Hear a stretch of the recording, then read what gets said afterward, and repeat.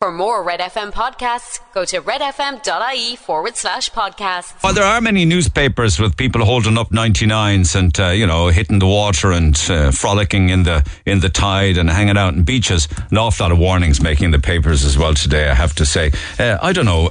There was a time years ago, myself and Kevin were chatting about it this morning. There was a time years ago when sunny weather used to be celebrated and everybody would be talking about how exciting it was to have the summer just here and it's great, make the most of it, get out and enjoy it. But now it seems to come with all sorts of warnings about, taking care and staying safe and covering up and watch out because the roads are going to melt.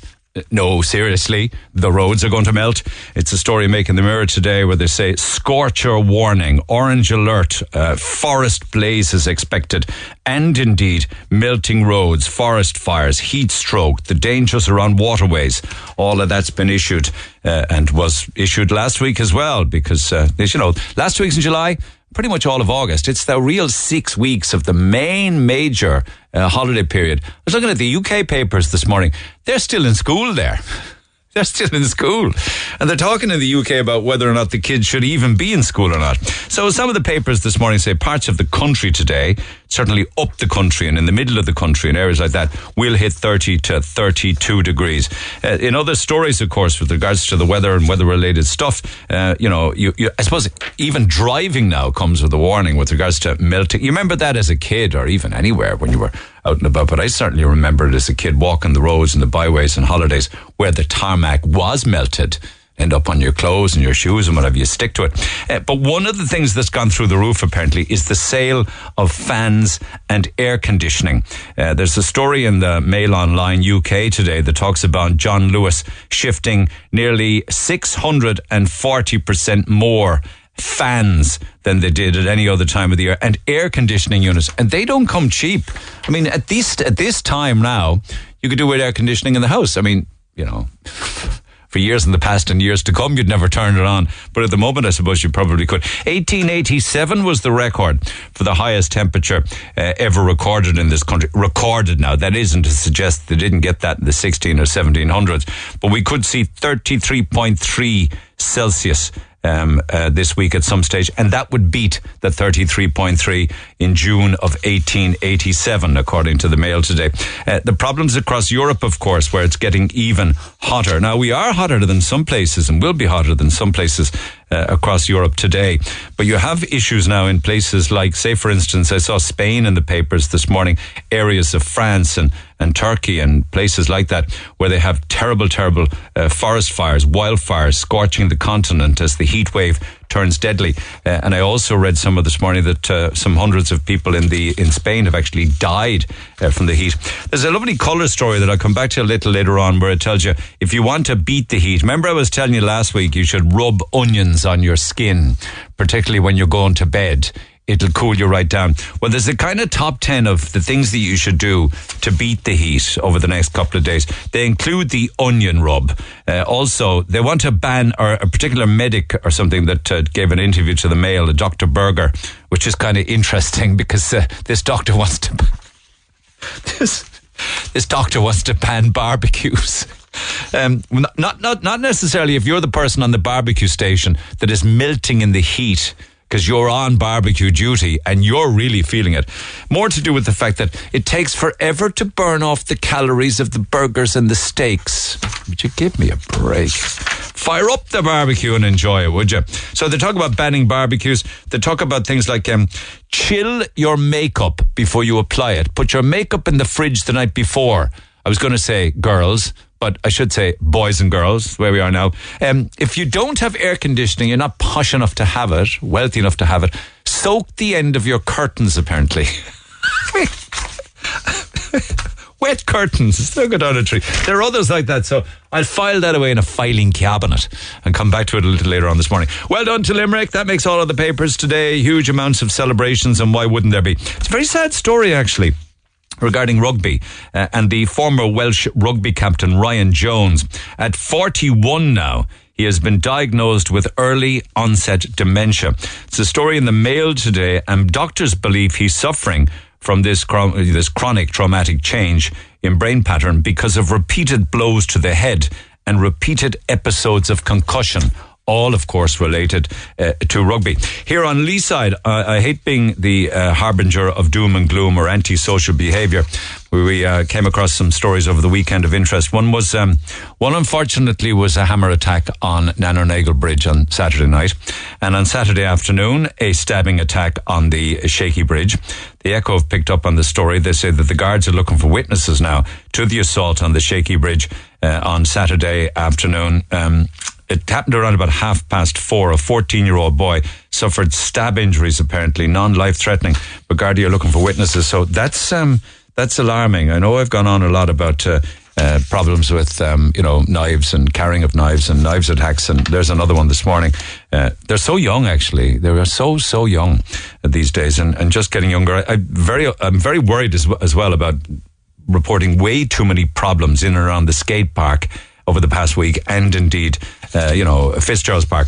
So there you have it. The story that we dealt with last week with regards to the closure, and I hope that can be reverted. And I know that there's a rally and a get-together this afternoon with regards to the closure of Stepping Stones Preschool in Farranree. That makes the front of the Echo today. And on the inside pages, they have now put a figure on the amount that bringing in Ukrainian refugees away from war-torn Ukraine, how much it's going to cost the state this year alone. According to Michael McGrath, that figure now has been put at over €1 billion.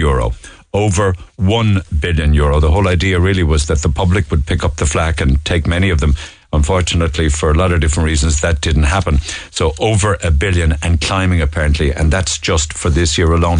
Micheál is denying that there's any issues going on within Fianna Fáil, and he's saying there is no pressure on him to quit in any way, shape or form. He says it's all to do with hype.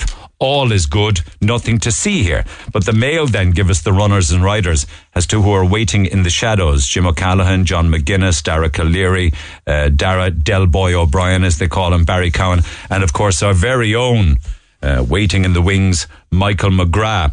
They call him probably the best qualified in terms of experience and capacity. So if there were to be a heave on Micheál Martin, and he's saying there isn't and there won't, Michael McGrath seems to be the front runner to replace him. The squeezed middle, you know that term, the squeezed middle were also referenced or referred to by Leo Varadkar a few years back as the people who get up early in the morning and go out to work. They have been completely and utterly forgotten by Fine Gael. I'm not just saying that, the Mail isn't just saying that, but people within Fine Gael are saying it yet again. So Fine Gael's dilemma is they've lost those that go out to work in the morning completely and utterly. And meanwhile, there's a fear amongst parents with regards to more and more of their children being online without any supervision in any way, shape or form. And a lot of that, of course, could lead them into pornography and a very confused view of sex. All too often in school, I think I'm told that the warnings with regards to the coverage of sex and sexual activity in school is more to do with warnings about pregnancy and STIs and consent and what have you, and nothing to do with actually the enjoyment of the act. That's just something I read in the papers this morning. But the Independent says that the new junior cert syllabus will tackle issues of pornography and consent, and the tackling of the issue of consent is a very important one, because I suppose the way the world is going now, you need a signed document before you'd ever think of having sex with man, woman, whatever the case may be. But the new junior cert curriculum now will see lessons about pornography given in the classrooms, and they're expecting some pushback from at least some parents regarding that one. Your thoughts are welcome on that. Text 0868 104 106. I mean, the world is changing so fast that even a simple emoji, do you know the winking emoji that people use? I mean, we got the thumbs up one, we have the smiley face, there's lots of them. But the winking emoji, certainly in the workplace, is causing problems. And here's an example. You got a younger generation who don't like phone calls because they think they're aggressive and will only text. And you've got an older generation who like phone calls and actually the physical connection of the spoken word. And they don't find it. I mean, maybe the older age groups find the text messaging aggressive, but apparently the winking emoji, young people see the symbol as someone flirting with them, while the older workers believe it's nothing more than harmless humour. So, see how confusing it may these days? And the papers also tell us, as if we didn't know it, as you're firing up the barbecue at the weekend, that doesn't matter how much you exercise, you will never outrun or outwork out, if that's even a term, you will never beat a bad diet by working out in the gym or running or any kind of exercise whatsoever. So no matter how much physical activity you do, you will never catch up or pass out a bad diet. But people are changing big time. Certainly the younger generation are changing. They're much more conscious. There was a time, 5 o'clock on a Friday afternoon, you'd have reams and reams of 18, 20, 25, 30-year-olds heading to the pub. A lot of the time now you see them bringing a gym bag to work and going straight to the gym. And that's why that story in the UK, and I wonder how relevant it is to hear, you see more and more people now going to the pub but drinking non-alcoholic drinks. I don't know what the stat is here, but 17% of men in the UK and 22% of women in the UK do not drink alcohol. And no alcohol is drunk in almost a third of all trips to the pub now. 1 in 3 trips to the pub is a temperance trip, if you like, where no alcohol. I was wondering as to why more people now are snubbing booze and they go for it's not that they go for a mineral, as we used to call it, a Coke or a Fanta or a Club Orange or whatever, or a Rock Shandy. They go for a non-alcoholic beer or not like a gin and tonic or whatever the case may be. I suppose the upsides to it is no hangovers in the morning. You're also able to remember everything the next day. You're also able to drive to and from the pub in your car.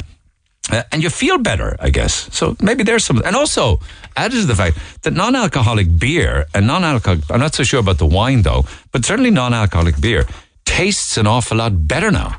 A lot of the time, the Heigen Zero, you would know the difference. There's a zero Guinness Stout now, and put 2 up in front of you, never know the difference either. So maybe there's some of the reasons. Anyway, text 0868 104 106. Straight to the phone lines we go. You're listening to the number 1 talk show in Cork, the Neil Prendeville Show. It's the best in Cork. On RedFM. A very sad story coming in overnight of a man who drowned in Killorglin. He fell off a boat apparently and drowned. And last week, of course, we had stories of other people who drowned up the country. This is an astonishing story because this is a story of somebody who was saved from drowning down in Onahincha yesterday. And thank you to Timmy O'Driscoll for coming on air. Timmy, good morning. Morning, how are you, mate? I'm well. Come here, you saved a lad from drowning yesterday, I'm told. Is that right? That's right, boy. We were down with myself and the girlfriend and 2 kids. We stayed in the hotel there Saturday night. And we were going to go down to Inchidani. So I goes, look, we will head off to Onahincha. So as we went up to Onahincha, we went off with Mikey Collins is out there. Yes, I do. Yeah, we went in there first, had a look around, and then went off to Onahincha. I know you have 2 beaches in Onahincha when the tide is out. You have the far off beach there on the left-hand side. You do. You know something? I have a map of it here in front of me, and it is a split beach. Yeah. It's split by a channel of water. Yeah. That's right, boy. When the tide's out there. Yeah. We were sitting down in there, and there's a little baby pool there for the kids, so they were belting away in there. And I spotted these 2 young fellas. And they were playing with their father, obviously, and the water was starting to get very bad, rough anyway. The waves were the waves were meant to last together. Yeah. They were very high. Yeah. And I said there was rapids there by undercurrents and stuff there. But the lifeguard told them to get out of the water, and they come down between the 2 flags. They'd be blue flags. Would they be blue flags? Correct me. I think is it what colour flag is up? Are they red or blue? Red and orange. Red and orange. Yeah, okay, fair play. Well done. Yeah. So they were in between. They didn't listen to the lifeguard, and so the lifeguard walked away. And they came out of the water, obviously, and they were playing ball, and they're dead. And the lifeguard went off way down the beach, And the lifeguard was out of the distance. They went back in, and that's when I spotted them. Then I see one young fella. The two were out there swimming as the 2 brothers. And I seen one young fella come in, but the other young fella was getting dragged out. So I just got up off the ground, up off the sand, and I just took off. I ran for the road. Because I seen him going down. What? He came back up. Wow. How far out? He was a good bit out, Neil. I tell you now, he was a good bit out. And I seen the father running around. He was looking for the lifeguards. There was no lifeguard around, But he was up inside the house. There's a little lifeguard station. Yeah. I said he never spotted the child, but I took off in the bike. I ran for the road. I didn't think twice, I just took off. And the dad was there, thank you, he goes, I can't swim. So I ran into the water after him. And he was going down. As I got to him, he was just going under. So I pulled him back up. And I told him to swim. I go, you need to swim, by, otherwise I got the two of us are gone. How far out? I mean, you weren't able to stand in the water at that stage. No, in the I sand. could not stand. No, two of us. There was no standing there around me. It took me about 5 minutes trying to get us in of the undercurrent. Well, did you feel as if you were being dragged the other way? Yeah, I was getting dragged. Oh, I was getting dragged as well with the young fella. Scary, like. That's the first time I ever went into the ocean after someone, like. I didn't think twice. I didn't freeze. I know most people will freeze, like. I just got up off the ground by and just took off. Yeah. So you're in there, you've grabbed him, he was going down for the last time, you think. You tell him, you need to swim with me, we need to do this together. Were you panicked? Yeah, I was kind of panicked. You know what I told him? I goes, lad, you need to get your head up off the water. So I kept lifting him as I was swimming. I had him by the hand, and I was swimming with one hand. So I told him, kick his legs. I goes, you need to kick your legs. So he was exhausted. By him, that's gone as I was swimming. Go away. Yeah. And slowly but surely you fought against that tide and managed to... We both got him by, and it's gone down his foot. How long did all of that take? It felt forever by, just to get back into the shore. But it was in a split, about 10 minutes, I'd say. That's a long time. It is. It felt like a half an hour out in the water, like. You must have been exhausted when you got him back onto the beach. I was shaking everything by. I didn't know what was going on. Okay, so when you got him back onto the sand, what happened next? The lifeguard came out of the station then, but he's bored on his hand. I go, sure, you're no good. So it was too late then. Like if I wasn't there, he was gone. There was no doubt about that. Oh gone. my God. He was gone, definitely. The poor family, we organising a funeral today. Oh my God almighty. Yeah. Did he need resuscitating or turning on the side, or was the water in the lungs? No. There was none of that. Because his eyes were closed. I goes, look, you need to swim. I goes, you need to kick your legs. He goes, I can't. He goes, I'm exhausted. He goes, I can't. I goes, you need to kick your legs. I goes, we need to get out of this water fast. So I seen the big wave. Like I had him by the hand and I seen the wave coming in. So I tried to pick him up. And I caught him against the wave, and the wave then brought him in, and I swam in after him then, and then that's what we stood in the sand then. Did you have any training in anything? Because you seem to handle it so meticulously, or was it instinctive? No, like I was in primary school, and we had a course, we did do a course there a long time ago now. So I'm 43 years of age, so. And we did a course on lifeguard. It was up Mayfield Swimming Pool at the time, like. Yeah. That was a long time ago now. Yeah. We'd wear three laps of clothes. Go away. And I jump into the deep end and take off your clothes as you're in the deep end, like. Amazing. You have to take off all your clothes, like. Don't your shorts. Don't your swimming shorts. In case that happened in reality and you were weighed down by... Yeah. And so his parents were back on the beach then. They must have been so relieved. Yeah, stop. Yeah. I said to the young fella, I goes, don't go back in there, no boy. Because I'm not going back in there again. What did the parents say to you? The dad couldn't go over it. He goes, thank you so much, boy. And the dad couldn't swim then. He goes, he's so sorry. He goes, I can't swim. I goes, you shouldn't have left the boys out there, like, geez, no? I have to say, I have to, I know what you're saying, but the lifeguard on numerous occasions told them to come out, told them to swim between the flags. They came out, and as soon as you went out of sight, they went back in again. So I know kids are like that, and they'll do that kind of thing, but they were in there unbeknownst to the lifeguard, I would suggest. Lifeguards have a big beach to cover. It's about families looking after their children as well, isn't it? Yeah, that's truly that, yeah. Unbelievable. It's just... I probably never get over this, like. No, you won't, because unfortunately... Back, I remember covering this around about 2006. We had people who went in to rescue others who were drowning and drowned themselves. That's right. And they went down with them, yeah. You know? Because I thought he'd go into a panic mode and dive onto my back or something and then drag me down. And if that happened, there was no one coming out of it. Well, because you'd be fighting him and the tide as well, you see. That's right, but yeah, truly. Unbelievable. I'd say shock set in afterwards. It did afterwards. Yeah, disbelief. Yeah. How's it feel to save a life? I don't know. I can't say much. I don't know. I just like he's alive. Like well, you'll always have that with you now. You saved a life. That's an amazing thing to be able to say. And I remember years ago, then, you know, the dam in the Scar Dam. Yeah. No, you have all the kids go playing up above that there sometimes. You can swim up there, like. Yeah. The stairs step there, like. Yeah. But I remember this dark child, and I was sitting down, and I was watching my small one at the time, like, she's 8 now, like, just, it was a long time ago now. I'd say she was about 3 or 4 at the time. But this dark child, I'd say he was about 3 me. He walked out and disappeared, like. I got up and landed after him, and I picked him up. You see, they just don't understand. We're delighted. Yeah, they don't understand, you see, the power of water or the danger. They just don't, like, yeah. and tides and rip tides and currents under the water and the power of it. Yeah, like, that's me. Jenny, I'm just there at the right place at the right time, Mike. Fair play to you, because we'd be talking about a totally different story this morning, a drowning in Inchydonny Beach. That's the thing, yeah. Well done, well done. No, that was me. They're calling you this morning a legend of a man. See the text coming in already, a legend of a man. Cheers, man. Thanks a minute. How are you getting on with the summer with the family? Are you going to nice places? We were only back from France there, Mike. So, I say never again we go over to France. Why? We went to Paris. We stayed in Paris there for a few days.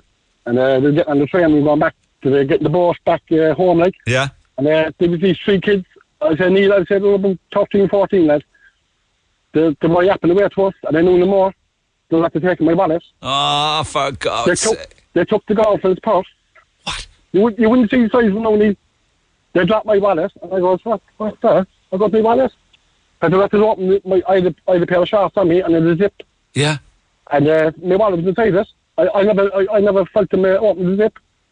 Were you on a train or a bus or a tube? A train. Yeah, a train. We were heading back from Palace. And they managed to open the zip in your shorts unbeknownst to you? Zip in my shorts, take out my wallet, and then open the girlfriend's bag, took her purse. But thank God they dropped my wallet. Yeah. And then as they were getting off the train, the girl's hand got caught in the door, and she dropped the girlfriend's wallet or purse. So at least you got them back, but it was amazing how they got them off you unbeknownst to you. And they were only kids. Kids, yeah. So they're on the trains then, just robbing people and jumping off at stops. Yeah, that's it. Yeah, because they jumped off the minute the doors were closing, so they were in and out and gone. And then the girls came on the next stop then. But I said they knew they were on the train somewhere. Unbelievable pickpockets. And so good at it, like. Oh. They're good at robbing it, but not holding on to it, like. They drop it a lot. Definitely. Jeez. Yeah. Unbelievable. All right, well, listen, have you anything planned for the rest of the summer and the good weather with your tribe? I don't, at the moment, Neil. All right, because I've got some great family passes. We're giving them away last week. I'm giving some more away this week. I'd love to organise a few for you. All right, thanks a million. There's a whole load of them. I'll allow you to choose. It's a good time for me to remind people of what I have. Michael Collins' house, you've been there. Spike Island, have you been there? I've been there by the night time there as well, Halloween. Okay, Camden Fort Mar, have you been there? I've been there. Yeah, you were getting around, aren't you? Cove Heritage Centre. Been there, done it. Fair play. Skibbereen Heritage Centre. No, haven't been there, no. You got to go down there to the Famine Museum. It's an incredible thing. So, are you mobile? Have you a motor car? I have a car, yeah. Okay, so I'm going to get a family pass for that. Youall Clock Gate Tower. No, never been Think about that one, it's a cracker. Photo Wildlife Park, been there. Have, yeah, loads of times. Leahy's Farm. Loads of times. Okay, Blackrock Castle Observatory. No, I said the small one, she loved that. Think about that. What else have I got for you? Leisureplex. Yeah, we've been there, yeah. Cork City Jail. Have been there, yeah. It's amazing the places that Timmy O'Driscoll has been. Oh. West Cork Secret. No. All right, think about that one. Zip It, Farron Woods. Zip It, a zip line. I have been, yeah. Timmy, you're making this up. Oh, no, I've been there, mate. It took me nearly two hours to get around the whole course. You're an incredible man. You must be a very proud Cork man, in fairness. I am, mate. Clonakilty Black Pudding Visitor Centre. No. Thanks be to God. West Cork Model Railway Village in Clonakilty. No, we were going to go there yesterday. Oh, sort that. It's magnificent. I caught you out on that one. Yeah, I bet you haven't rang the Shandon Bells. No, I don't. Where are you from? The last night. And you've never rang the Shandon Bells? No, never. Mortified for you. You should be ashamed of yourself. I'm not so sure if you want to go back on the water, but what about a self-drive boat tour from Cork Harbour Boat Hire, huh? Yeah, I love that now, yeah. I always wanted to do it. Cork City Jail, not the bold one. No, I don't think so. Oh, God almighty, thank God I found half a dozen. Okay, so Cork City Jail, Cork Harbour Boat Hire, West Cork Model Railway Village, Clonakilty Black Pudding Visitor Centre, West Cork Secret, Blackrock Observatory and Skibbereen Heritage Centre. Pick a fistful of those for your good work. No, and listen, while I'm on the subject, how many have you got in the family? There's 3 of us all together. All right. You know Dino's in Blackpool? Yeah. Okay. I got about €50 worth of vouchers for Dino's in Blackpool. You can either go in and sit down for a nosh or do the drive-through. How do you fancy that? Yeah, bring me. Thanks a million, man. All right. You deserve each. You deserve each and every one of those. So enjoy the nosh up, Timmy, and also enjoy all of those family passes and have a wonderful time. You saved a life. Well done. You're a legend. Thanks, Ian. Thanks a million. Cheers, pal. Good luck. All the best. Bye. Take care. Bye. Text 0868 104 106. Staying with water after the break. Talk to Neil Prendeville now. 0818 104 106. Cork's Red FM. We put up a text or a post on Facebook last night wondering whether or not really and truly that all children or everybody under 18 should be and always under the 100% protection and guidance and responsibility of their parents. I suppose if we had more parents like Timmy O'Driscoll having gone to so many different places with his children, I mean the amount of different tourist attractions in Cork that he's visited, that's really great parenting, isn't it? If we had more of that, I suppose we wouldn't be reporting on a stabbing on the Shakey Bridge yesterday afternoon around about 4:30, and we wouldn't be talking about a hammer attack on Nanonagle Bridge the day before on Saturday. But anyway, your thoughts on that are welcome. Text 0868 104 106. But I want to stay with the water for now. John O'Sullivan is with Inchydoney Inland Lifeboat. John, good morning. Good morning, Neil. I wonder how much of that conversation you heard with Timmy regarding that channel in Onahinsha this morning. Yeah, I was listening to it there, and unfortunately, hearing about those kind of incidents, it wouldn't be new to us down here, Yeah, that is very dangerous, and I have a map of it here in front of me because it is a channel of water at the end of the beach, isn't it? On kind of like the western side of the beach, right? That's correct, Neil. If people are familiar with Inchydoney, it's a bit like Onahinsha. It's split by a headland, so you have the East Beach and the West Beach. Yeah.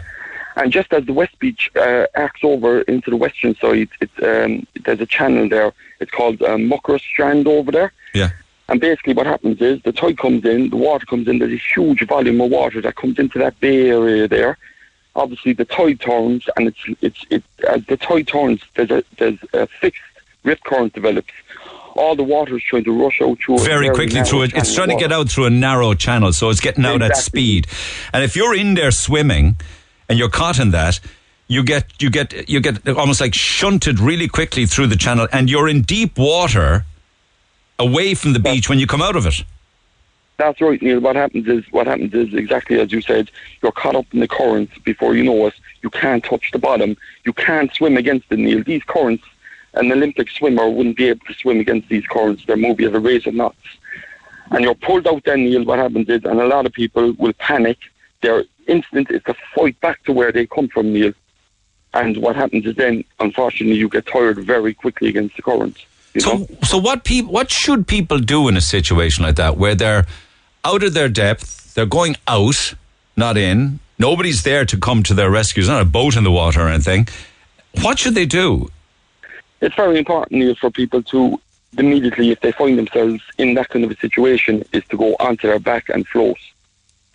Very important. You can control your breathing then, Neil, and you put your arm up then and you start shouting for help. Neil, in respect to Inchydoney, there are a team of lifeguards down in that beach, Neil, every morning. Yeah. They'll be there at 10 o'clock.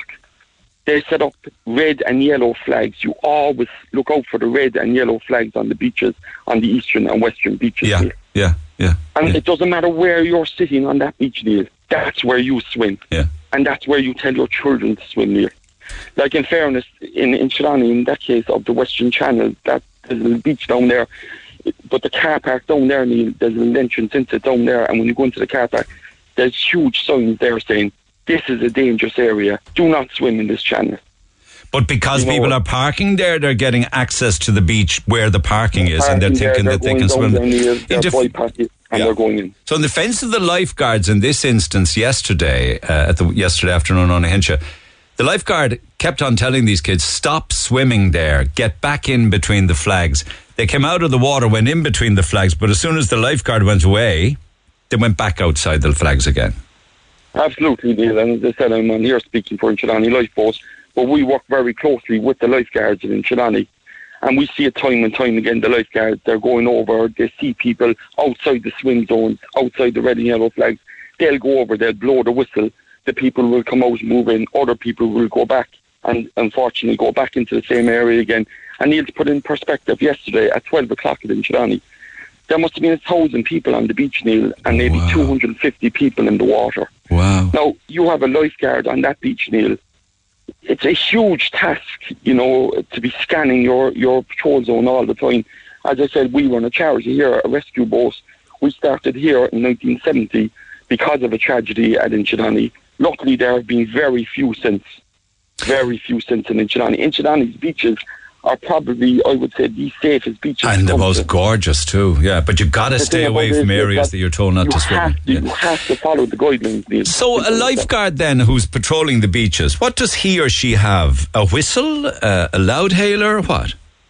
Yeah, to be honest with you, Neil, the lifeguards will have a whistle. And they'll have a handheld radio, and in Inchilani specifically, they're spotting from the headlands. And if they see someone who's going outside the swim zone, or see an issue, they'll radio the lifeguard on the beach. They'll go over and they'll blow the whistle at them, and they'll keep blowing at them until they direct them out to that area. In our case, then, we if we're asked to, we'll launch the boat, and we've got a small inflatable boat here, a rib, very fast, very good about getting out through the water quickly, out through the waves, and we'll go over and we'll help out. You know, we just made a rescue there last Saturday week with a swimmer, came into the water, he went in between the red and yellow flags, but immediately proceeded to swim directly out to sea, Neil.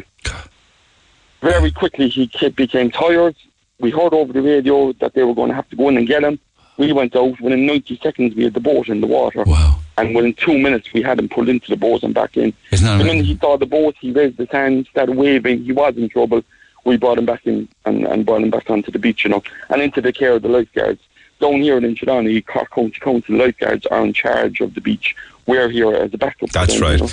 And can I ask you, when you hear of stories like that lad yesterday in Onahincha, whose life was saved from drowning by Timmy O'Driscoll, could we have equally been looking at Timmy drowning? I mean, what are the recommendations when a punter who can swim sees something happening on the water where somebody is clearly in trouble?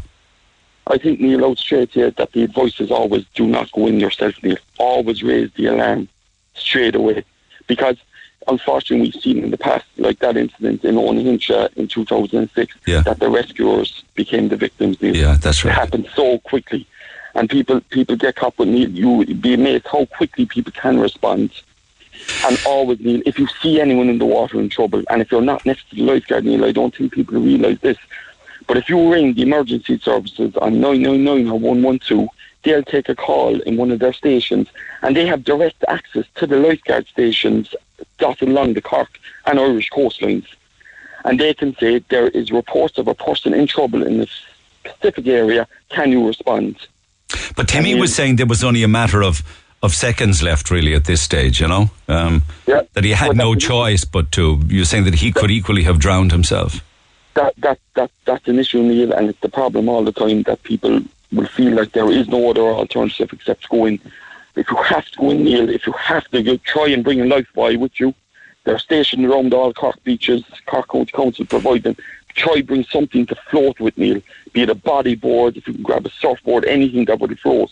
Try and bring that with you, you know. Okay, so just finally, you say don't fight it. Turn over on your back and float. Can we float indefinitely? You can float, Neil. You can float for a very long time. The body is amazing the way you go onto your back, and you will float, Neil. And it's amazing. You can recover your breathing quite quickly that way, you know. Indefinitely, until somebody notices you're missing. You could be gone half a mile off the beach. Put your hand up and start shouting, Neil, and somebody. But the thing about that, Neil, is when you're going to the beach, Neil, if you are bringing your children to the beach, Neil, it's very important that you supervise them. Yeah, that's it. You know, as I said, there is a lifeguard watching a patrol zone, but with 250 of them yesterday in the water, Neil.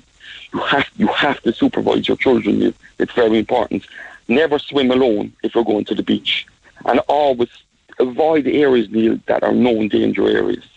And I'd say that there are an awful lot of rescues that you guys go about, and also lifeguards go about every single day when the sun is shining, that we don't hear about, unreported, yeah? Yeah, absolutely, Neil, to be honest. It's part of their work, the lifeguards. I saw them there yesterday. They make little saves and grabs when people get caught in the rip currents. Yeah. Rip currents will develop during the day at different times, Neil. And rip currents, Neil, another thing, they're on all beaches. It doesn't matter where the beach is, you will have a rip current in some parts of the beach. Okay. You'll see the lifeguards during the day, they'll be moving the red and yellow flags left and right to avoid the rip currents. But Neil, 20 metres along the beach, there could be a rip current. People don't realise that, Yeah, just before I do let you go, and I will, John, the lads were telling me you were talking about a rescue 2 weeks ago that involved alcohol, is that right? Well, absolutely, Neil. Unfortunately, the alcohol does contribute to rescues that take place here in all Irish beaches, And we would say never ever take alcohol if you intend on going swimming.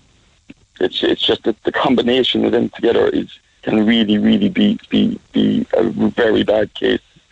And we're delighted to help out where we can. As I said, we're a registered charity here, and we're delighted to make any rescue that we're asked to make. Well done to you for all of the great work that you do. And again, it could have been an entirely different story this morning if it weren't for the intervention of Timmy O'Driscoll, who clearly put his own life at risk. But thank God he brought that boy back to the beach safely and alive. John, thank you so much. Another busy day ahead of you guys today, so I'll let you get on. Appreciate you taking the call. Thank you. Okay, thanks, Neil. Cheers. Very good words of wisdom. John O'Sullivan from Inchydonny Inland Lifeboat. Text 0868 104 106. Calls on the way. Get it off your chest. Call Neil Prendeville now on 0818 104 106. Red FM. Super weather, absolutely. And of course, enjoy it. Laurie, good morning. Hi, how are you, Neil? Thanks for holding. Have you got jet skis? Yeah. Is that like the one you sit up on and it powers along in the water? That's the one, yeah. What do they call them? Sea-Doos, is it? No, that's just a brand. No, we have a Yamaha Wave Runner. Wow. Takes two up on it? Takes three. Three. A lot of fun. On with three. A lot of fun. So where do you go with it? So yesterday we went from Ringaskiddy, drove through Passage, up the marina. We just docked there and sat down at lunch. Oh, they're lovely. Very economical, I'd say. They wouldn't take much petrol, would they? Oh, they do, Neil. Oh, do they? Do they eat it up if you're at high speed? We went through €90 yesterday. Oh, God. That didn't include lunch, no? No. Bombing up and down the river. Yeah. I'd love one of them. Oh, they're savage, yeah. Yeah. Are they savage expensive? Yeah, no, you get them handy enough, I'd say. You wouldn't, your ear. You're talking thousands. What? No, yeah, a few thousand, but sure, treat yourself. Okay, so tell me, what did you observe? Was it at the weekend? Oh yeah, just yesterday. Jesus, you'd have to have life jackets on. That's kind of the only law around them. And it was this man with two small kids on the back, down Ringaskiddy. He'd no life jacket on. They had life jackets on, but one of the kids had an adult one on. But we were only saying the waters yesterday were choppy, under the bridge by Hobolen there. Yeah. Yeah, it was choppy. We were saying, fuck, if he comes off, them kids are sitting on that. So this man and two kids were also on a jet ski? Yeah, and him without any life jacket and the child with one that didn't fit? Yeah, that's dodgy. He goes off, what are those kids supposed to do, you know? I know. Pure carelessness, as you said. Oh, stop. We were sitting there, he has no life jacket on, only the fact that my brother and his girlfriend took our jet ski and went to Passage, and they actually stopped the jet ski and they came off. And the two of them, my brother would be 6'8", he'd be a strong fella, and he was saying, if I didn't have my life jacket, he was I was in big trouble. You wouldn't be able to say anything to that guy, you wouldn't, because technically it's none of your... You couldn't, it's none of your business, and you know how someone would react, and you just... But... Is anyone patrolling the waters? Do you ever come across? There's no one down there. It's yesterday was fairly packed down there. There was a lot of young kids, kind of 13 to 15, and then there was another crowd, kind of older. Yeah. There were all sorts, the older crowd, hopping onto, there was a boat parked up. They hopped onto the boat. rolling up. I don't know what they're rolling up, but you see, the problem is no one down there, when the sun shines, we're not used to it, and we go into panic mode to try and enjoy it and enjoy the water, and maybe not realising that you're only one step away or one stupid move away from drowning or getting hit by a moving propeller, for instance. Yeah, or even the people diving off the bridge of, it goes down to like a platoon at the bottom. Where? In Ringaskiddy, Paddy's Point. They're jumping off the bridge. Yeah, like they're jumping off the metal bridge, like, and you're going, that water during the day is not that deep there. And you're just going, oh, Jesus, I know. Because we were down there for hours yesterday, like, and there probably should be someone down there, especially in this weather, like. Yeah, I know. It's just about being aware, creating awareness. Your man, like, with no life jacket, like, we were going, is he actually for real, like? Do when you buy a jet ski, for instance, right, or a Sea-Doo or whatever, do you have to do a course? No. There's you buy it, take it out of the box if you like, get it onto a ramp or get it onto a trailer into the water and off you go. That's it. Yeah. It's kind of off you go. Yeah, you think that there should be some kind of a course. I mean, it's like, cause I suppose it's a high powered piece of equipment. Yeah, like his was definitely like about 1,000 cc. Like it was a powerful one he had. Really? Two small kids on the back. He's no life jacket. They're saying like he goes off like. What kind of speeds? You could hit nearly on what he had. I suppose you could hit well over 90 kilometres an hour. Or one hits kind of 87 tops. What? What's that in knots?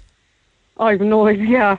But there is laws like on the water, like when you come into like 90 kilometres could be anywhere up to, about 60, 50, 60 knots. Wow. Yeah, no, they're fast, like, but you do have, I know that if you travel up the water, up the Lee, you do have to slow it down, like, you have to take it down to like, I think it's like under 10 kilometres. I could be wrong. No, like, you do. There's a warning in the inland harbours and up the channel. But so no training or nothing at all. But yet you can get on something on the water that could do 50 knots or 80 or 90 kilometres. Yeah, and like if you don't, like that's what we're saying. Like that life jacket is so important. Like on the jet ski, especially because there's a kill switch on it as well attached to the. Did he have his kill switch on? Do you know? Yeah, so like you've like a thing attached to your life jacket, which is attached to. Say where the stop and go button is on the jet ski. Yeah. So if you come off, that'll pull and the jet ski will just stop so you can hop back on. God almighty. Yeah. Listen, and of course you use them responsibly. Say if you had a full tank and you did a fairly handy speed, how far could you go? Like we were out the other night and we had a full tank, which is about 45 litres, maybe 50, and we got 2 hours of like constant driving, like. You go to Waterford on itself in Cork, would you? I wouldn't chance it, Neil. You wouldn't go to the Isle of Man, like. I had a buddy of mine once got into a rib with some extra petrol down in Clonakilty. I don't know, maybe 8 or 9 o'clock at night, and he had breakfast in the Isle of Man. Wouldn't that be nice? Do you ever see Only Fools and Horses when Del Boy got caught up on the jet ski and he couldn't turn it around? Oh, that was us last week, Neil. We were after buying one last week up in Sligo, and we took it down to Ringaskiddy, and my dad, he's 52 now, and the jet ski was kind of spluttering, and my dad was being the man, like, I'll take it out there, shall we try it? So we were after changing the spark plugs, and my partner kind of gave him a little kick out, just to kind of get him away from the cartoon thing. Push. And it was Only Fools and Horses, like you couldn't write this. It was so funny. And my dad goes, started it anyway, gave it a bit of power, and the seat actually blew up, like the jet ski blew up. My dad went up in the air, down into the freezing water now, like. God. It was the funny, like at the time we were obviously like, oh Jesus, he alright, like, and he was grinding, so like, and there was a big crowd down there. I'm telling you, the ruction, the laughter down there was the funniest thing I've ever witnessed in my life. I actually thought there was a bomb after going off in the naval base. It was that loud. It was just Only Fools and Horses, like. It was so funny. I think he was in Miami, wasn't he? He ended up halfway. I think Boise was flying over him in a plane. Looks down, he sees Del Boy in the middle of the Atlantic on a jet ski. I tell you, it was the funniest thing I've ever. We were just saying like how no one got it on video, because it it would have blown up on the internet. Like, it was so funny. All right, well, at least you have the memory. Look after yourself, Laurie, and good luck with the jet ski. Stay safe. I'd love one of those. Come on out with us, Neil. Good luck. Take care of yourself. Cheers. Leslie, Bye. Good morning. Hi Neil, how are you? Thank you for holding. You're very patient. You were in Youghal on Saturday. How was it? Well, it was beautiful, but we were on the beach about, I think it was around 5 o'clock, so the tide was starting to come in, and the water was kind of getting a bit choppy because it got a bit windy down there in the afternoon. Big beach. And we saw a gang of guys come onto the beach. I said there's about 8 or 9 of them, and they went into the water, but one of them, he couldn't even stand. He was so drunk, it wasn't even funny. But one of the lifeguards followed him down, and he was trying to get him out of the water, but every time he tried to escort him out of the water, the guy kept falling down into the water, so the lifeguard had to pick him back up, and he kept trying to get past him to get out into the water, but the lifeguard wouldn't let him. He kept trying to go back into the water. He wanted to go in with his buddies because there was a big gang of them, so he was trying to follow them out, but the lifeguard was like, no, you can't go in, and he kept falling. So now fair play to the lifeguards. The lifeguards, they're young, they're not men. They're kind of young fellas that were there. They have enough to be putting up with. They have enough to be putting up with, and I'd say the guy that was drunk was probably older than him, so he stuck with him, and fair play to him. He was at the water's edge, I'd say, for about 4 or 5 minutes, just saying, no, you're not going in. And eventually then, I think, your man got the message. So the lifeguards, to be fair, stuck with him and escorted him up the beach, even though your man was staggering all over the place. He was kind of speed wobbling from one end to the other end. He just made sure that he took him off the beach and up onto where the car park was, and kept an eye on him and just would not let him get into the water. Yeah, but that's one lifeguard off the beach then. Keep an eye on drunken man, that's just annoying to hear. I mean, did your man's mates not say to him, look, we need to get you out of the water, no? No, and that's what we were saying, because we were they're a great bunch of lads there, they just left their buddy there. They didn't say we'll take them out or anything. They were out deep. They were up to their chest, and they had a ball with them, and they were playing a game. But no one came back out to get the buddy or to make sure that the buddy was okay. But well, I'll tell you something. They'd have certainly a different story the next morning if there was no lifeguard there and their buddy drowned. Yeah. But they've been around. They've been around for the weekend. They're camping next to the beach. So they've just been on a session for the last few days. They have a tent set up, and they're just. It's just party for them at the moment. I know. And listen, are you down there then for a while? Are you staying down in Youghal? Yeah, I have a mobile in Youghal. So how's it going with the mobiles? Happy days. Happy days, but I think it's quite quiet this year for some reason. The last couple of years, it's been really, really busy. I know now it's probably over COVID and all that, and everyone has come down or stayed with their friends or stayed with their relations. But it seems to be quiet kind of around the place. Are the mobile home parks quiet? That's what I think. I think ours is definitely a bit more quiet this year for some reason. It doesn't seem to be as busy or as mad as it usually is. I just wonder if people decided that they want to go overseas for a change, having not been able to for the last few years. I don't know. I mean, I've noticed that it's quiet as well down South Kerry. I don't know what West Cork is like, but this time 2 or 3 years ago, places were mobbed, and when we were staycationing, they were mobbed. But it doesn't seem that way now. You see, that's what I think. We've just come out of the second week now, say, of the school holidays, the third week of the school holidays. So maybe just people finished school and decided, let's go overseas. Well, you couldn't afford to stay in a hotel or a bed and breakfast with the prices. You just couldn't. No way. No. I just love the idea of Cork people having mobile homes and heading down there for hundreds of years down to Youghal to the beach. It's fabulous. It's brilliant. And I bet your parents before you were down there, were they? Not my parents. My parents would have had a mobile in over Gary Roche and a garage. Yeah.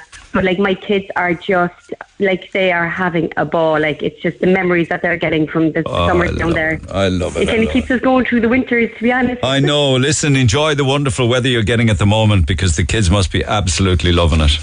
They are. And you Thanks too. a million. All right, Leslie. Thanks cheers. So Thanks for calling. Thanks for listening. Morning to everybody down your way. I'm Rory. And I'm Valerie, and you can join us for the very best in local, national and international sport every weekend on the Big Red Bench. That's the Big Red Bench, every Saturday and Sunday from 6 on Cork's Red FM. Text the Neil Prendeville Show now. 086 8104 106. Red FM. Schools are off, that's something, but for everybody else, wouldn't it be lovely if we had a national day of half days this week? Or even if they wouldn't do it nationally, that the Lord Mayor would intervene and call on all employers to allow people to have a half day every day this week. And if that weren't even possible, just this afternoon, just tell people at lunchtime, take the afternoon off, go and enjoy the rest of the day. I think it'd be a wonderful thing.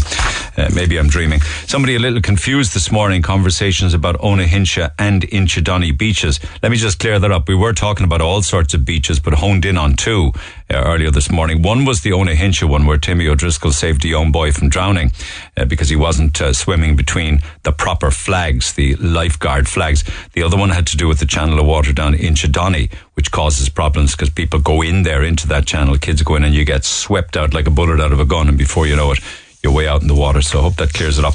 Text 0868 104 106. I don't know whether Alan from Toker is up for taking a call this morning, but he texted me from France. He says, listening to you in Bordeaux, France this morning, and it's already 30 degrees and climbing. If it were to stop there, 'twould be lovely, but it'll pass 40 degrees today at about 3 p.m. with a real feel of about 43 degrees.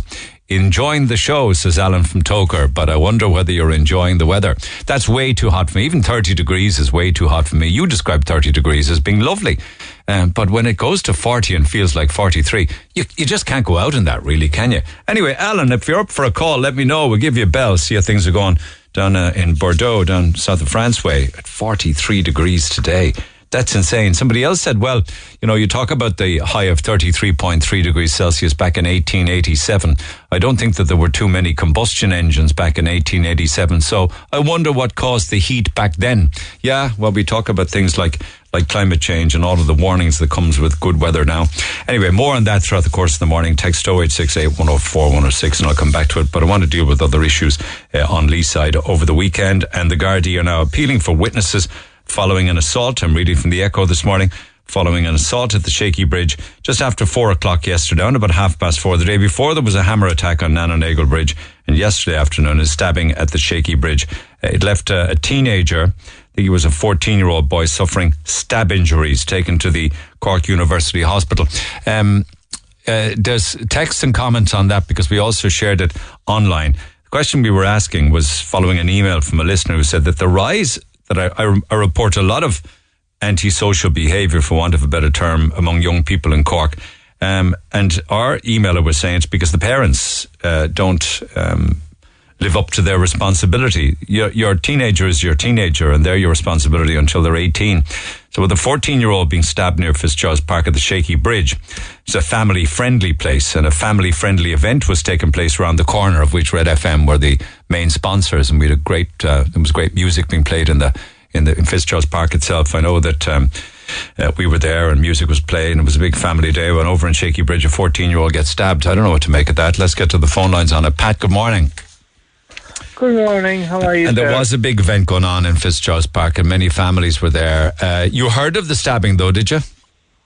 I came across it online news this morning around 4:30. Yeah. I just happened to pick my phone up and I spotted the thing, and then I remembered hearing your commentary.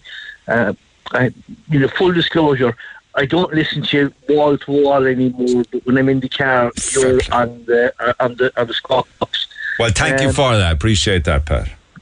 But I'd heard your interview with someone last week who was attached with golf clubs and guys on bikes, and that was the skateboard park, not too far from Fitzgerald's Park. Yeah. Yes, it's fine. It was talking to a friend of mine since she said there was video online that the person took where they were trying to defend themselves, and they were sort of retreated up onto the Shakey Bridge. Yeah.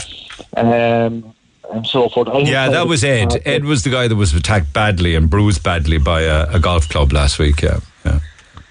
And my comment with my email to you this morning when I saw that news article was that, first of all, the number of groups of young adults, and I'm ranging in age from about 10 years of age up to about 18. Yeah, 10 to 18. You can come across any sort of a mix of them. And it's not uncommon to see them roaming groups. It's not uncommon to see them running down footpaths. And it doesn't matter if it's an old person or a woman walking her child, they will literally nearly bowl them over. Yeah, but I want to hear that that's only the exception, surely. The vast majority of young people behave, but we hear about the ones who don't all too often. Well, here's my problem, right?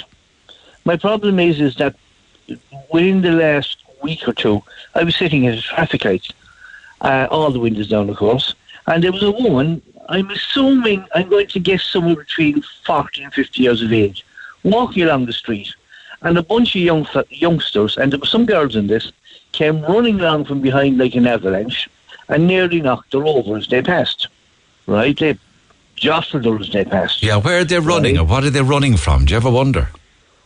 No, they were just running for the fun of it. Yeah. They weren't, it was like run and stop and then run and stop or whatever. But whatever they did to this lady, right, I think they had, it could have been of a sexual nature as they brushed past them, but I'm not 100% sure. But all I heard was the lady shouting after them that in no uncertain terms what she was going to do to them if she caught them. Yeah. Yeah. Right? Yeah. And one of them turned around and shouted back, yeah, we'll have you arrested, you can't touch us, we're underage. And then some of the other groups started shouting back about her physical attributes. Her appearance, so that's yeah. So unbelievable, huh? Yes. And this is in the middle of the day. Oh, there were sexualized comments about the woman. Okay. Oh well, they were saying that she had nice chest. I got to be politely about it. They didn't use that word. Yeah. How old did you say? I would have put them between 8 and 14. There were about 10 or a dozen of them. And there were at least 3 girls with them. And they seem to be every bit as bad as the young fellas. Yeah, I know. You know? But, like, this, you've had your other incident in, and I'm not aware, all I know is there was an incident in, I believe, Crosshaven. Yes. Or something like that as well. Yeah. I'm not aware of... They go down on the bus in droves, you see, cause mayhem down there on the beaches, pick fights, harass people, try and have fights with other locals. Actually, a bus driver down there, not the weekend gone, but the weekend before, got punched. He's actually out sick now with injuries. He can't even go to work, the bus driver. But is that not something similar to what happened the Gardaí that were sent to some sort of an incident? It was during COVID, or at the end of COVID, where youngsters actually injured some Gardaí. Wouldn't surprise me. Yeah. I was either there or Carrigaline, I can't remember which. Yeah, there's been some fairly choice carry-on in Carrigaline as well. Yeah, absolutely. There was problems in Carrigaline where gangs from Ballincollig were going down to fight gangs in Carrigaline, that kind of stuff. So why has it got so bad, and what are we going to do about it? Yeah, well, one of the things that I've seen is golf clubs were used in one of the instances recently. I've seen these groups of youngsters, there are females amongst them, going around with golf clubs and hurleys. Now, it used to be the case, a young fella with a hurley or whatever, you took no notice of it. But I think the time has come that unless they can prove that they're actually involved in the sport or something, or going to or coming from a playing field or a club, that other than, we'll say, in their very, very near locality around their own living area where they live, what's the point of them going down around the shopping centre or going into town carrying these items? Yeah, because if they're underage, they know that there's nothing going to happen to them. There's no price to be paid. So it's the parents really that should be hit. And this is another thing, the underage card. It's not the first time that I've heard bunches of young fellas challenged, and that's the first thing they come out with. You can't touch us, we're underage. Yeah. So you got to think. What kind of parents have they got? You just really have to think, what kind of parents are they? Mm-hmm. And, the reason I sent you the email was to open this out to the people of Cork to see what their thoughts on that matter were. Okay, that was basically it. Now, the other thing is your friend Alan from Bordeaux gave me a great giggle, as I heard in the background while he was waiting to talk to you, because back in 1998, before we had any modern smartphones, I can remember one morning waking up in the middle of the Loire Valley, outside in a sleeping bag, right, about 5:30, 6 a.m. in the morning, and I'd gone camping with my wife and kids, but we didn't have any Google Maps or anything like that back in those days. Yeah. And I had a basic map of France. And as my friends had said to me who had gone before, listen, ask anyone, they'll tell you, you'll see the signs for the campsites. But it didn't work out that way. and then I did have a mobile phone. But I was trying to ring my brother. And the phone call wouldn't go through, you see? Yeah. So luckily, customer services number rang. So there was I at 6 a.m. in the morning, half in, half out of a sleeping bag. It was like we have here in Cork at the moment. The sun was up, the heat was up, and I was talking to some guy in customer services in the Tree network. I couldn't figure out why my phone, which was a company phone, couldn't make phone calls in France. What did you need to talk to your brother-in-law about? My brother, I needed some advice from him about a possible route I was thinking about taking, because he'd been around France several times before camping, and like that, of course, as we now know commonly today, +353, drop the 0 and dial your number. Right? I didn't know that. Right? But the funny thing was I had an interesting conversation with this guy in customer services in Tree Network in Dublin, and I'd say he was probably, ready to go home sick, as the fella said, at the thought of me telling him the glorious position I found myself in. And what was even more funny, Neil, was it wasn't one of these high-end type campsites. It was basically a farm that had a shower block, a toilet block, and a couple of fields laid out with these little tiny hedges. That's the way it used to be when I was a kid. We go camping around Camp and Kenmare and Dingle. They were all just farmers' fields, and if you were lucky, a few breeze blocks set up with some kind of a hose inside in it. Yeah, well, you can, if you do end up talking to Alan, say thank you to him. He made me morning.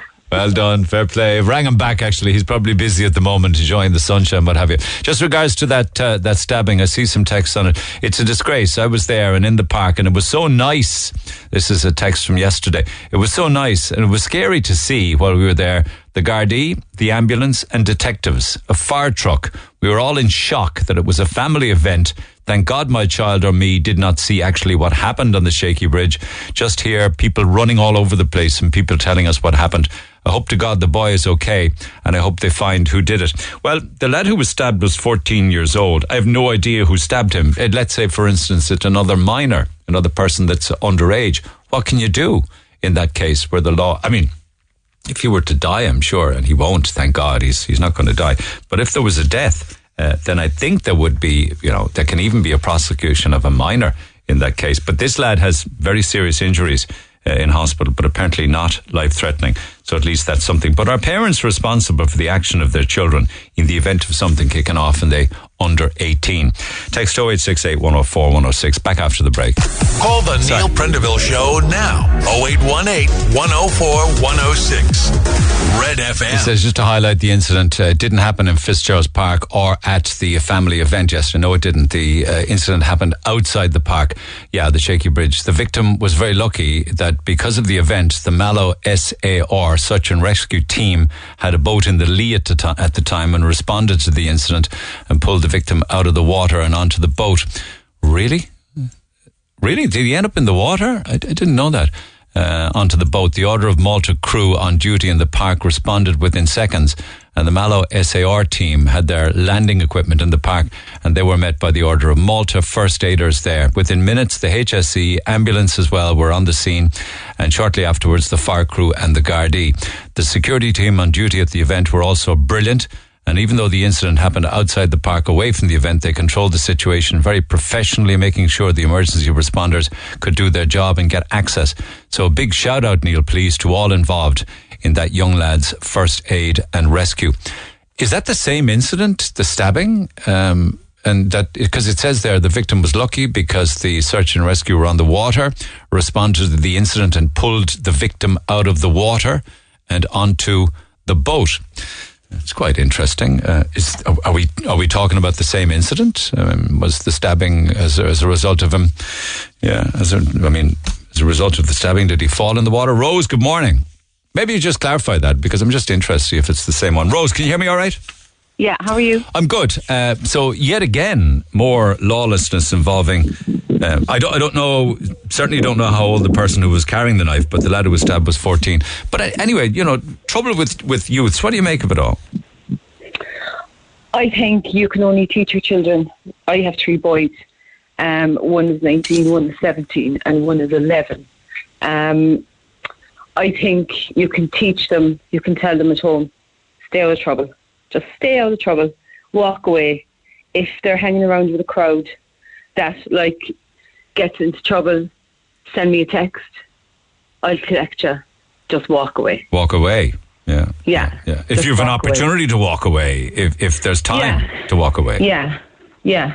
Just if they're hanging around with a crowd that are rough and they like to get into a bit of trouble, just tell them if that ever happens. Call me, ring me, send me a text, and walk away. Just say you have to go, because you don't want your kids' names getting dragged into something that they weren't involved in, or just because they were hanging around with a bad crowd, they mightn't have done anything wrong. But I think you just have to teach them. You let your kids go out when they're teenagers. You don't know where they're going, what they're up to. The only thing is you can have an open relationship with them where they can tell you exactly where they're going, and then it's up to you then to whether you believe them or not. Okay, so there's 2 different aspects to this. One is advice to a son or a daughter who find themselves in a confrontational situation to walk away or run away. That there's nothing cowardly about that. It's just keeping you safe to get away from it. Yeah. What if your son or your daughter actually is the troublemaker though? And they're 14 or 15 years old, or 12 or 10. There'd be serious consequences. They wouldn't be left out again. If you were to, but that's only if you to know about it. You may not even know. That's it. When they go out and they tell you, they tell you we're going to this house or we're going to that house, and they actually don't. But I know I done that when I was younger. My mother, I was somewhere else. But it was, but it probably was harmless though. Oh, harmless, harmless. But it's not so harmless these days. It's a lot harder for teenagers these days than it was for other generations. It's a lot rougher. It's not very safe anymore for them. One smart comment and they could be called out. I'll meet you for a fight down here, or there's a lot of that going on as well between teenagers, calling them out for a fight over something that happened. I don't know, it's just, you can tell them at home, don't do this, don't do that, don't go there, don't go here, don't hang around. So would you be aware of all of your son or your daughter's friends? Yeah. You would? You know who they are, you know them by name, and you know the family. I know who they are. Yeah. I don't know it's grand. It was grand when they were in national school because you'd meet their parents at the school gate every day. But when they're in secondary school, you don't know their parents. You don't know their friends. I try and tell them, bring your friends over. You can hang out here or whatever. But that's the only way you'll ever get to meet your kids' friends is if you actually know them from coming to your house. But troublemakers can come from well-respected families, your words, not mine. Yeah. Oh, they can, yeah. They can come from well-respected families, and they can come from dysfunctional families. It's hard to guess. It's hard to, guess who's a troublemaker and who's not, Yeah. They could be house these angels. days, who's carrying the knife and who isn't? Yeah, exactly. They could be house angel. They could be lovely to your face, and then downtown they could be getting up to all sorts. Yeah, let me get another few texts and comments on the air here. Thanks, Rose. Appreciate taking the call. Speaking about the incidents in the city, 2 young girls were assaulted in broad daylight in Ballincollig by 3 young men. It was noon on Saturday, and the young guys only ran away when the mother came out. It's absolutely shocking. There's CCTV footage, and their reg plate has got to be identifiable. That's alarming. 2 young girls assaulted in broad daylight by 3 young men. Another one, I was out in town on Saturday night, has seen a group of teenagers no older than 14 sprinting down the Grand Parade, shouting. One had a claw hammer, the other had blood pouring from his face. What is our city coming to? Can't come on the air at work. Well, that's very interesting. I wonder, is that the same claw hammer? It's certainly on the same day.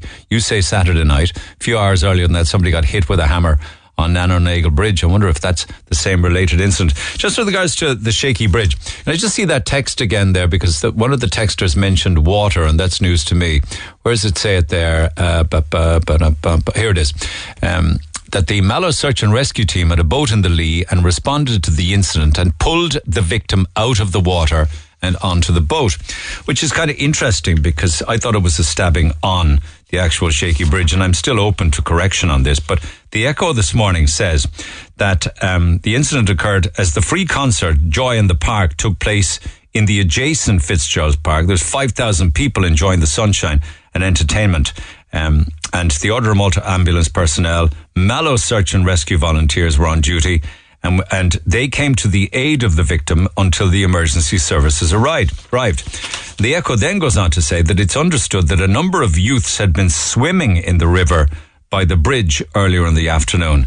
Was the teenage lad stabbed while swimming? I don't know.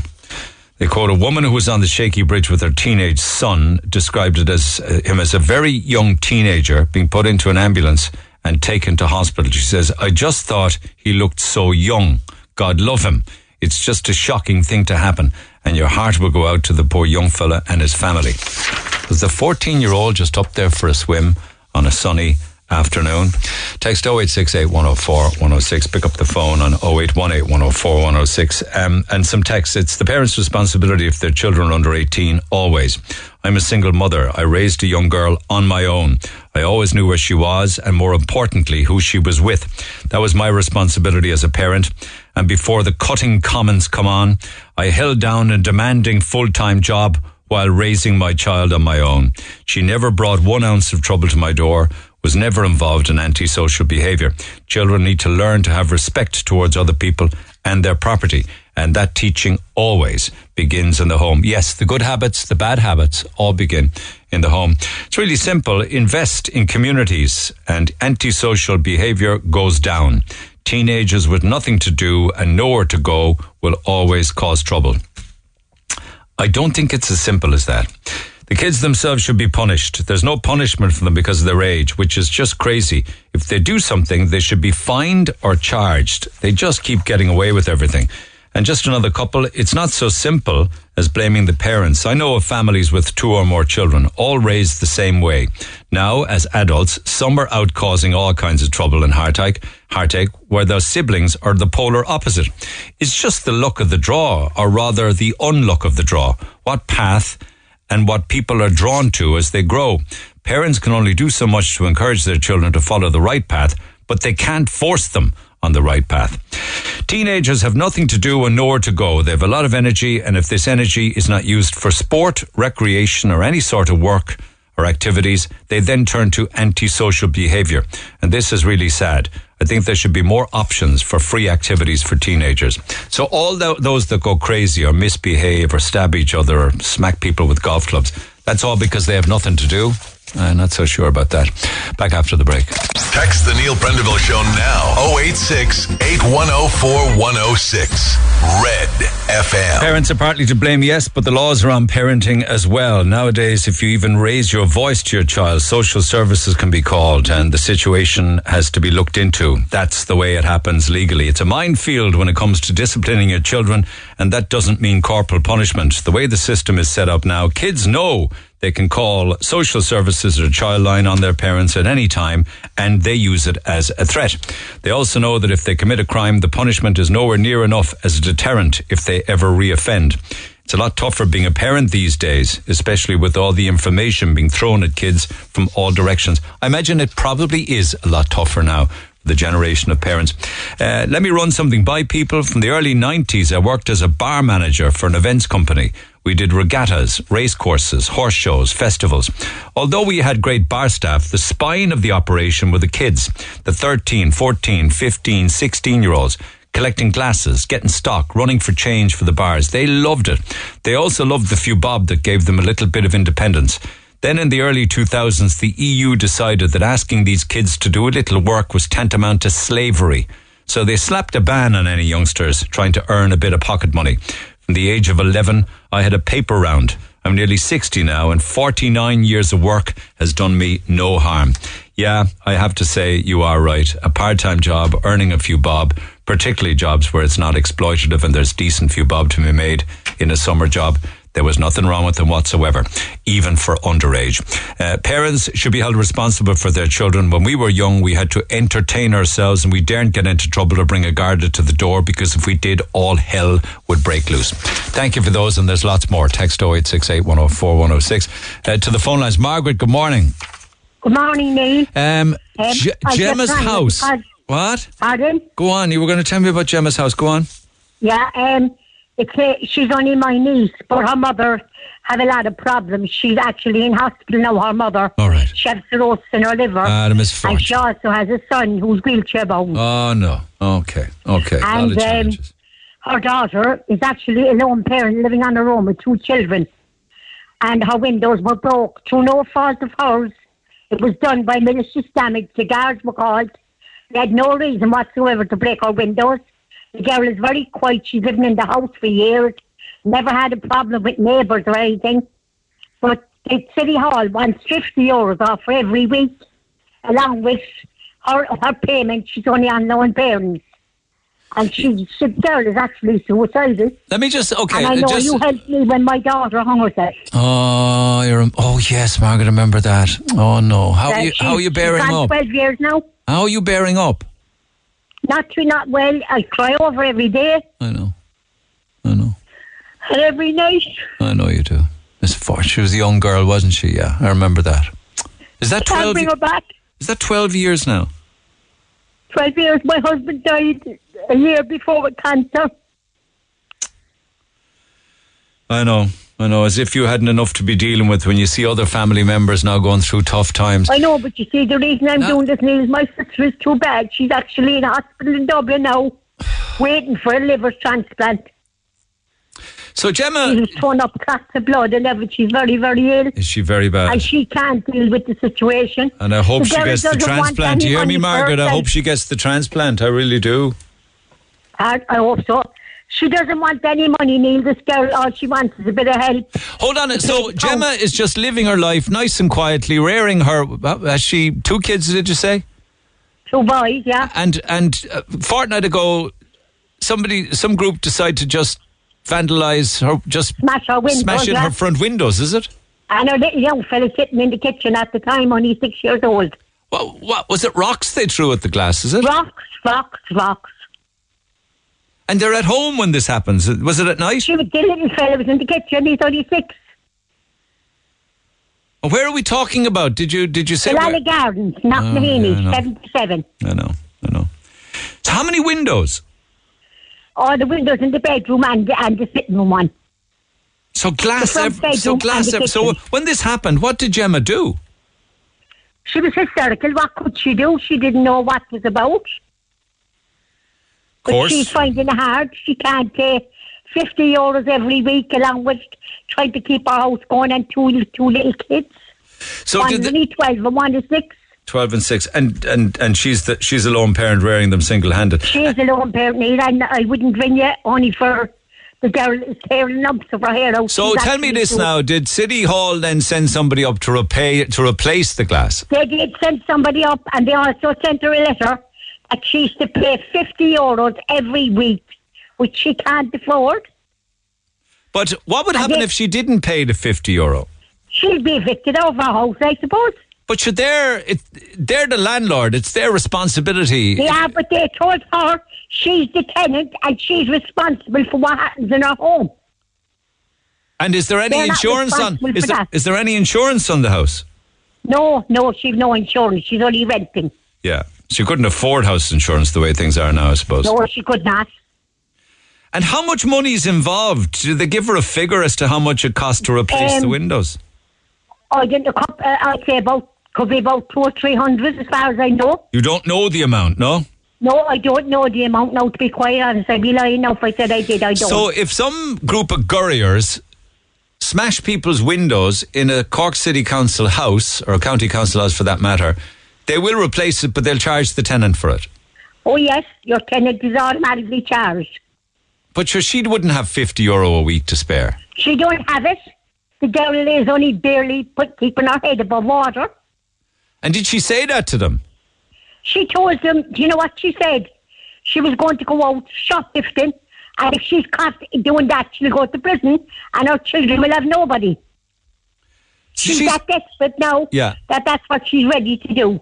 Everything has got much more expensive now, but her allowances haven't gone up, so she has to find ways of trying to survive on the amount of money she has, never mind €50 a week. That's it, and the problem of her mother then, being up in hospital, that she could die underneath this operation, I mean, and then she has another son on a wheelchair. I mean, they're a tragic family, like. Wouldn't it? I'm not lying, Neil, I'm not a liar. No, you're not. And I told everyone how good you were to me. There's very little that I could do to help a mother who lost her daughter to suicide. So what can I do except listen to you? It's just tragic, you know? No, but can you help my niece, Neil, in any way? I wouldn't have minded if City Council were to do this very cruel thing and say, you pay a €5 a week, but €50 Neil, that don't a work week. with the council. No. She have it in writing that they want €50 every week. For how many weeks? And I even got a man, Ted Tynan, to get onto him and beg to him, and he said no. She'll have to pay for the windows. Yeah. How much? So it's 50 a week for how many weeks? I'd say 8 or 9 maybe, Neil. 8 or 9. 8 or 9 weeks. That's it. Yeah. Yeah. They're fixed at least. Pardon? At least the windows are fixed, but that doesn't stop anybody coming back and smashing them again. Oh, that won't happen again because the guards were up there. The guards they're out there watching the house now. That it doesn't happen again. Isn't it terrible that they just randomly just smash in? Why would they be picking on a single mother? That's what's going on, Neil. That's the youngsters of today. They've no respect. But why pick on her house? I don't know. All right. I don't know. Okay. Maybe one of our kids had an argument with another child, and they were from a rough family, and the backlash then went to her house. Maybe, but you don't know that to be the case, do you? I don't know what the case is, but I know the girl was never in trouble in her life. I know. Never. I know. She never had an argument with a neighbour. No, but €50 a week, yeah. €50 a week, it might as well be €500 a week to someone who doesn't have it. They did it to me in Mayfield. They broke up all my house when my husband died. And I'm in a beautiful, quiet area now. I had to pay the corporation back. Did somebody break in? Somebody broke all my windows in Ballinderry Park. Random attack, was it? Everything. What my husband was after working all his life for. My Georgian windows, everything smashed in my home. And robbed it as well. Oh, they not only did that, but they went into the house then and robbed it as well. They robbed it, yeah, and stood on my dead husband's photographs. I could write a book about him. Were they ever caught, incidentally, Margaret? No, Neil, they were never caught. No. They were never caught, but I'm happy where I am now. I don't know. Oh, did you move? Did you move out of there? Did you? I'm happy here. Yeah, I don't want to know where you are now, but you moved out of Ballinderry, did you? Oh, I'm gone out of Ballinderry. Okay. All right, and you're happy and safe. I'm up there. I'm where I am now. 8 years. All right. 8 happy years, Neil. 8 happy years. Okay. Well, look, it's nice to chat with you again. You know, I'm glad to hear that you're going from strength to strength. Let's see what the council have to say on Gemma's €50 a week. Don't worry about it. It's not a whole lot of money. We can try our best to get that sorted and see what happens. All right, but the last thing you want to be doing, just hang in there. The last thing you want to be doing is poor old Gemma trying to find €50 because something else will have to suffer. Thank you, Neil, so much. All right, girl, I'll be back to you, Margaret. Hang in there. Thanks so much. Cheers. Text 0868 104 106. Call on the hammer attack, lads. We got a call from a listener whose son saw the hammer attack on Saturday evening. That was on Shakey Bridge. He said it was 2 teenage gangs fighting each other. There's about 15 of them in each gang. One had a hammer and the attack was absolutely vicious. His son's 18, rang to be picked up because he didn't feel safe at all. He's around 14 or 15 years old, but it all looked extremely intimidating. Apparently somebody's got a video of that and they're saying that they'll send it on to me. So there you have it again. You got two gangs. He says there was about 15 in each gang and they're aged 14, 15 years old. On the Shakey Bridge, listener says, I was sitting right inside the gate near it where it happened with my friend and our kids. The boy who was stabbed was near the riverbank. Yes, he did end up in the water, Neil. Whether he went into it to get away or not, I'm not sure.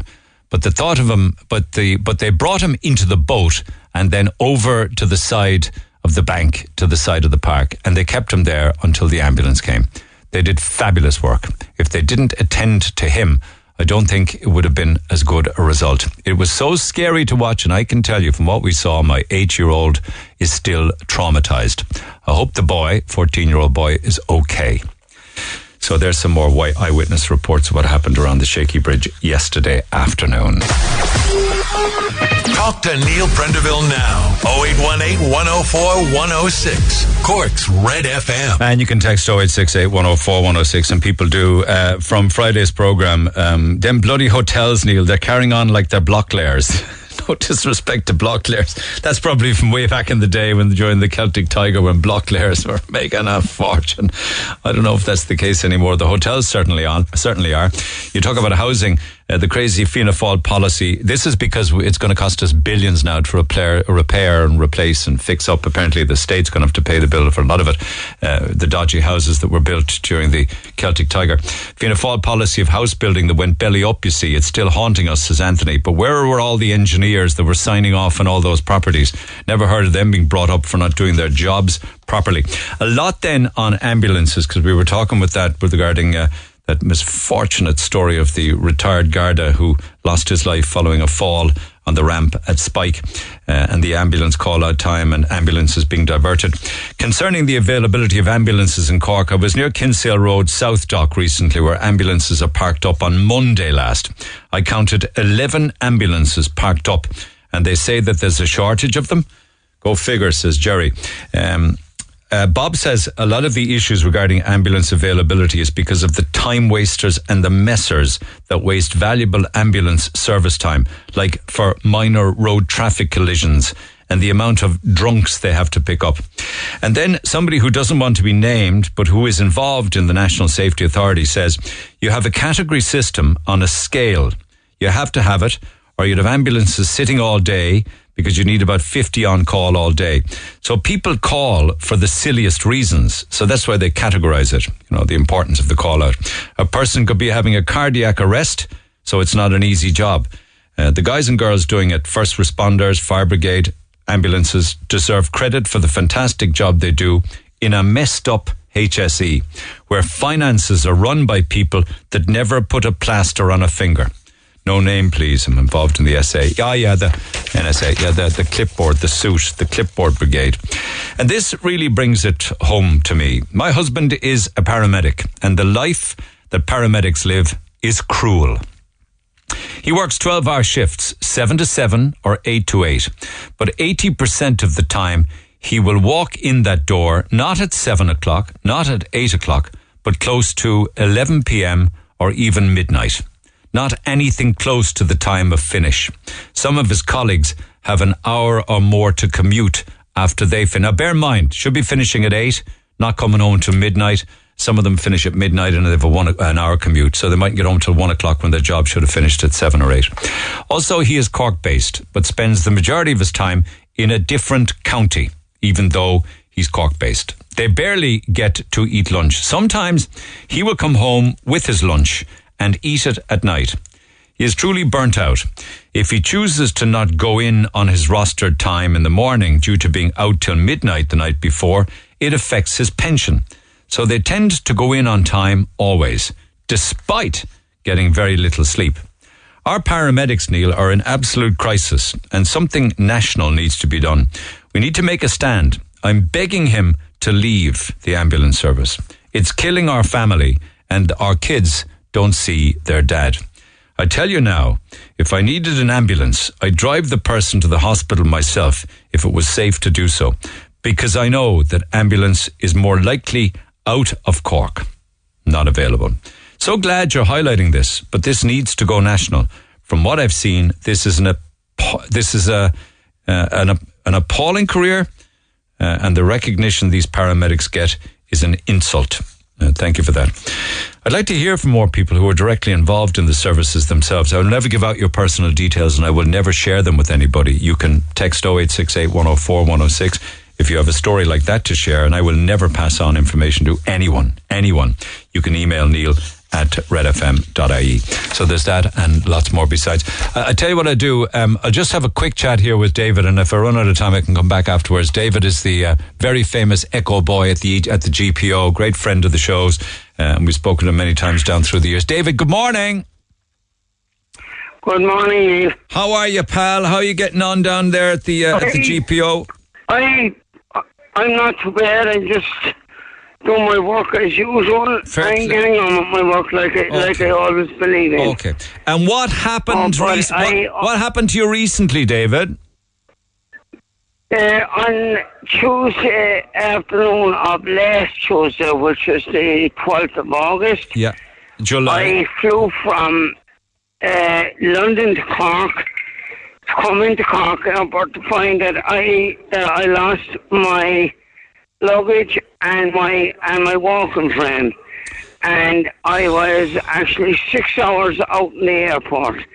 But I have to compliment Vincent, who's the personnel manager with Aer Lingus, or he's the duty manager.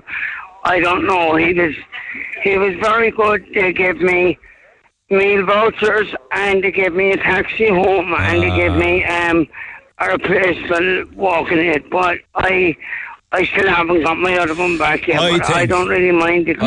Listen, I'm so glad. I know that you got. They're wonderful people at Cork Airport. It is the most beautiful airport with the greatest of staff. Were you coming back from Texas? Yeah. I think I might have been talking to your sister about that. Do you have family or friends in Texas that you organised to go and see them? Wasn't it? My sister Tracy. You would have been talking to, and our husband Jason. So somewhere between Houston and Cork, all your luggage got lost, and your walking aid. Yeah. And any idea where it is since then? Has anything turned up? No. But sorry, correction, Neil. I got my case back on the next available flight from Heathrow, which was the 6:30 from Heathrow to Cork. It came in, but no walking frame. Isn't it amazing how they're losing so much stuff belonging to people? Well, yeah. And where was it? It is, but I mean, did Cork Airport organise for Phelan's Pharmacy on the Kinsale Road to give you a brand new walking aid? I don't know, but I got a phone call that there is a new walker waiting out in Phelan's. That's a lot. And again, for that, I thank Vincent of Cork Airport. That's a beautiful touch, isn't it? Yeah. Did you enjoy Texas, tell me, or did you find it very hot? Yeah. No, I enjoyed it, but it's very... The only thing about Texas, it's very warm over there. It's very hot there, isn't it? It really is. Yeah. I heard that somebody's wheelchair worth thousands of euro got lost as well. Well, yeah, I won't comment on that one, but yes, it did happen on the Amsterdam flight from Amsterdam to Cork on just on the Monday. If your mobility turns up, if your walker turns up, you'll have two. Yeah. You'll have a spare.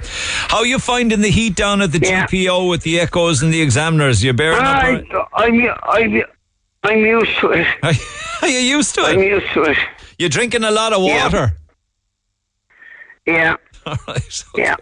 Well, listen, look after yourself and make sure you're wearing sunscreen. And well done to Cork Airport. It's a lovely touch. I will, yeah. Take care of yourself, Dave. We'll talk to you soon, all right? All right. Cheers, my man.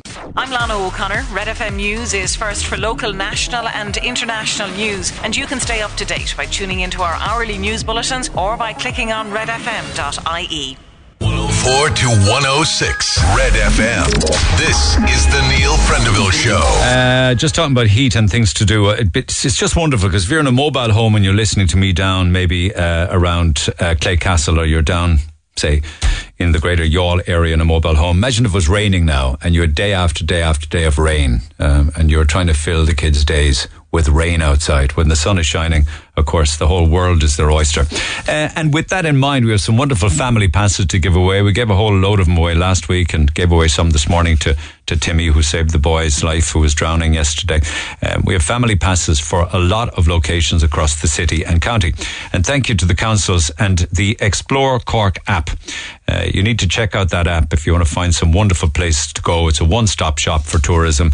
And you can take yourself away to some wonderful experiences that I have passes for, and I'll read out the list of them again a little later on this morning. So share your holiday stories for that. Text 0868 104 106, and we'll open the phone lines as well just before midday with more family passes to give away. I was talking about, and just, it's very interesting. Thank you so much to Robert and Mallow, who sent me a screen grab that's very relevant. You talk about your children being very well behaved in the home, and then they go out and they meet their pals and you don't know what they turn into. You may think that they're really perfectly reared, but unfortunately that isn't always the case.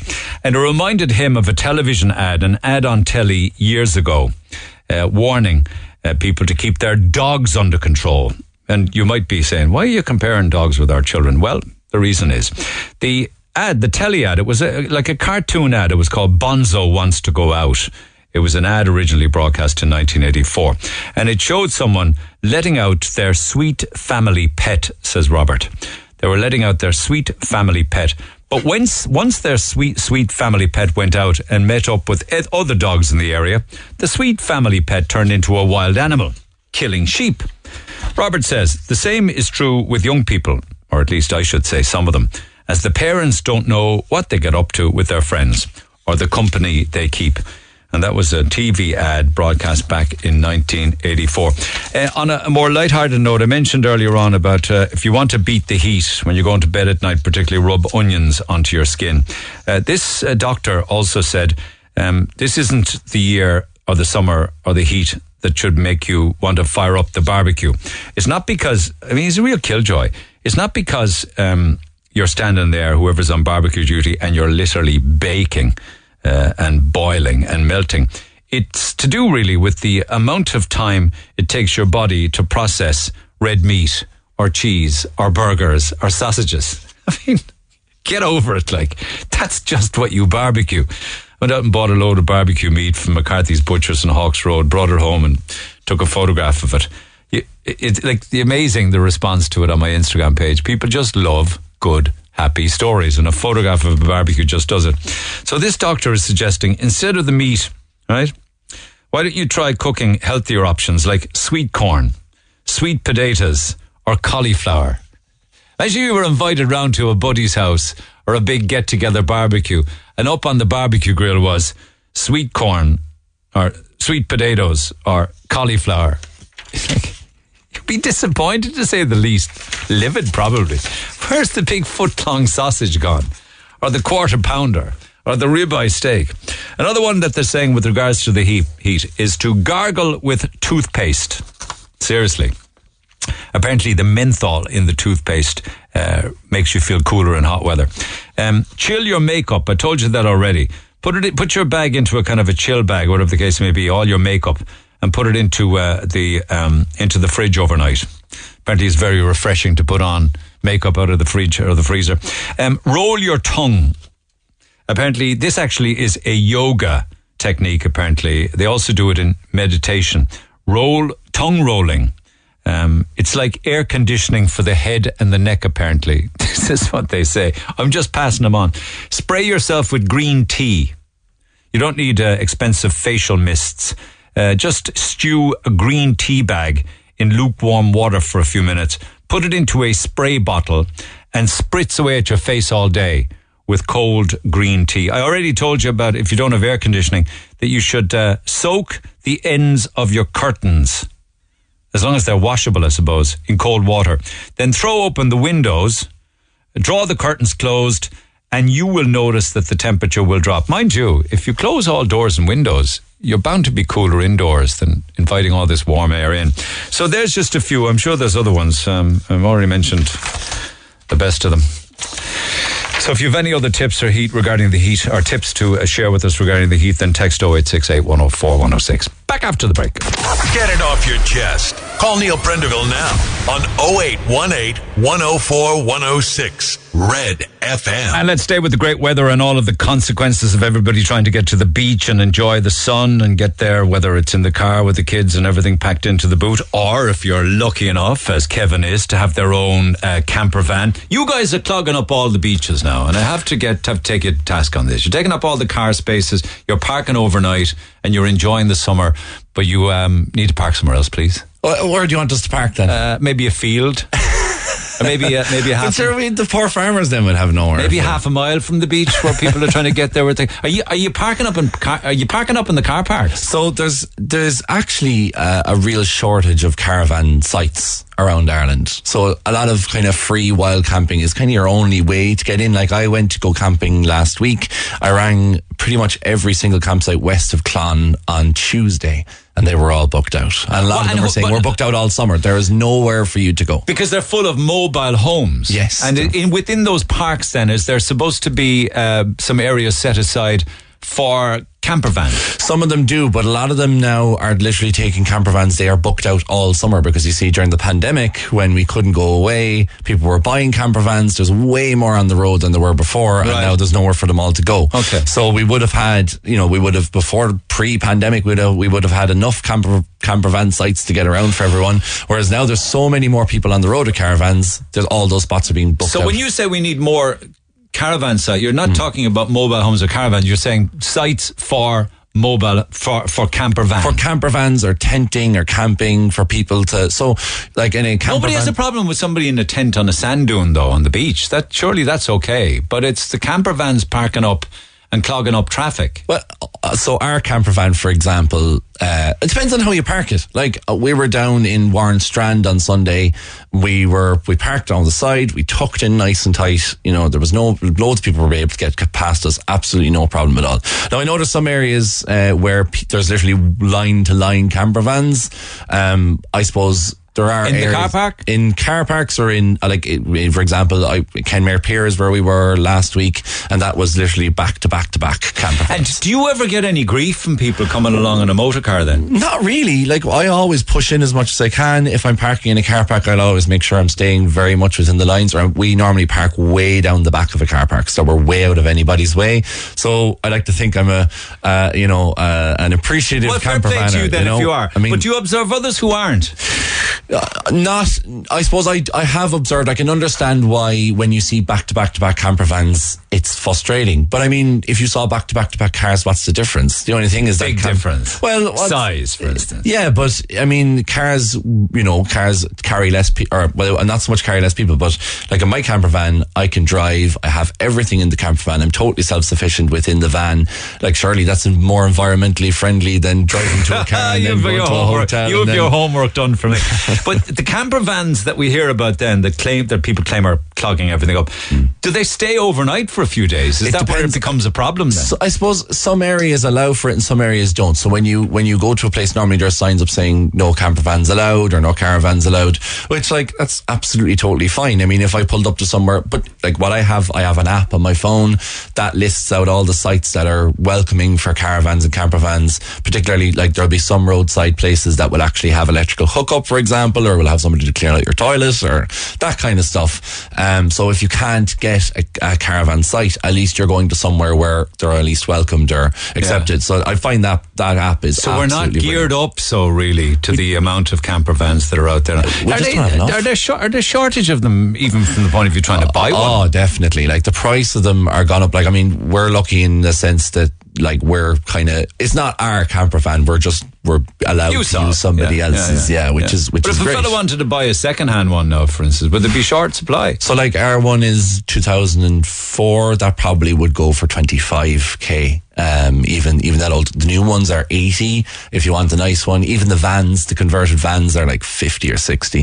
But I suppose the thing is, Neil, like, I mean, can you get them? You 25 grand. Get them. You can get them. You get them online, done deal. But they're just, the price of them has gone mad, really, compared to what they were pre-pandemic. Yeah, because it's all about supply and demand. Less there are, the harder they'll be. But it's a great life, isn't it? It's just, and like I would have gone on holidays. We would have taken the ferry over to France. We would have driven in a car to go with a key camper, with a canvas or whatever, and a mobile home. But to be able to, I mean, I always say one of my favourite things about it is being able to travel with a fridge at all times. You know, you can be driving and just be like, I'm gasping for a bottle of water, and then say, you know, to my girlfriend, can you mind taking that out of the fridge? And she literally, brand new, fully cold bottle of water. Or like, you know, you can go to the beach, you have a place to get changed, you can have a quick shower if you need to, you come out fresh. You know, if you want to throw on a cup of tea, there's a gas hob. It's just brilliant. I've taken to it like a duck. I've never done it before. This is my first year doing it, and I've taken it. And where have you been? Water. So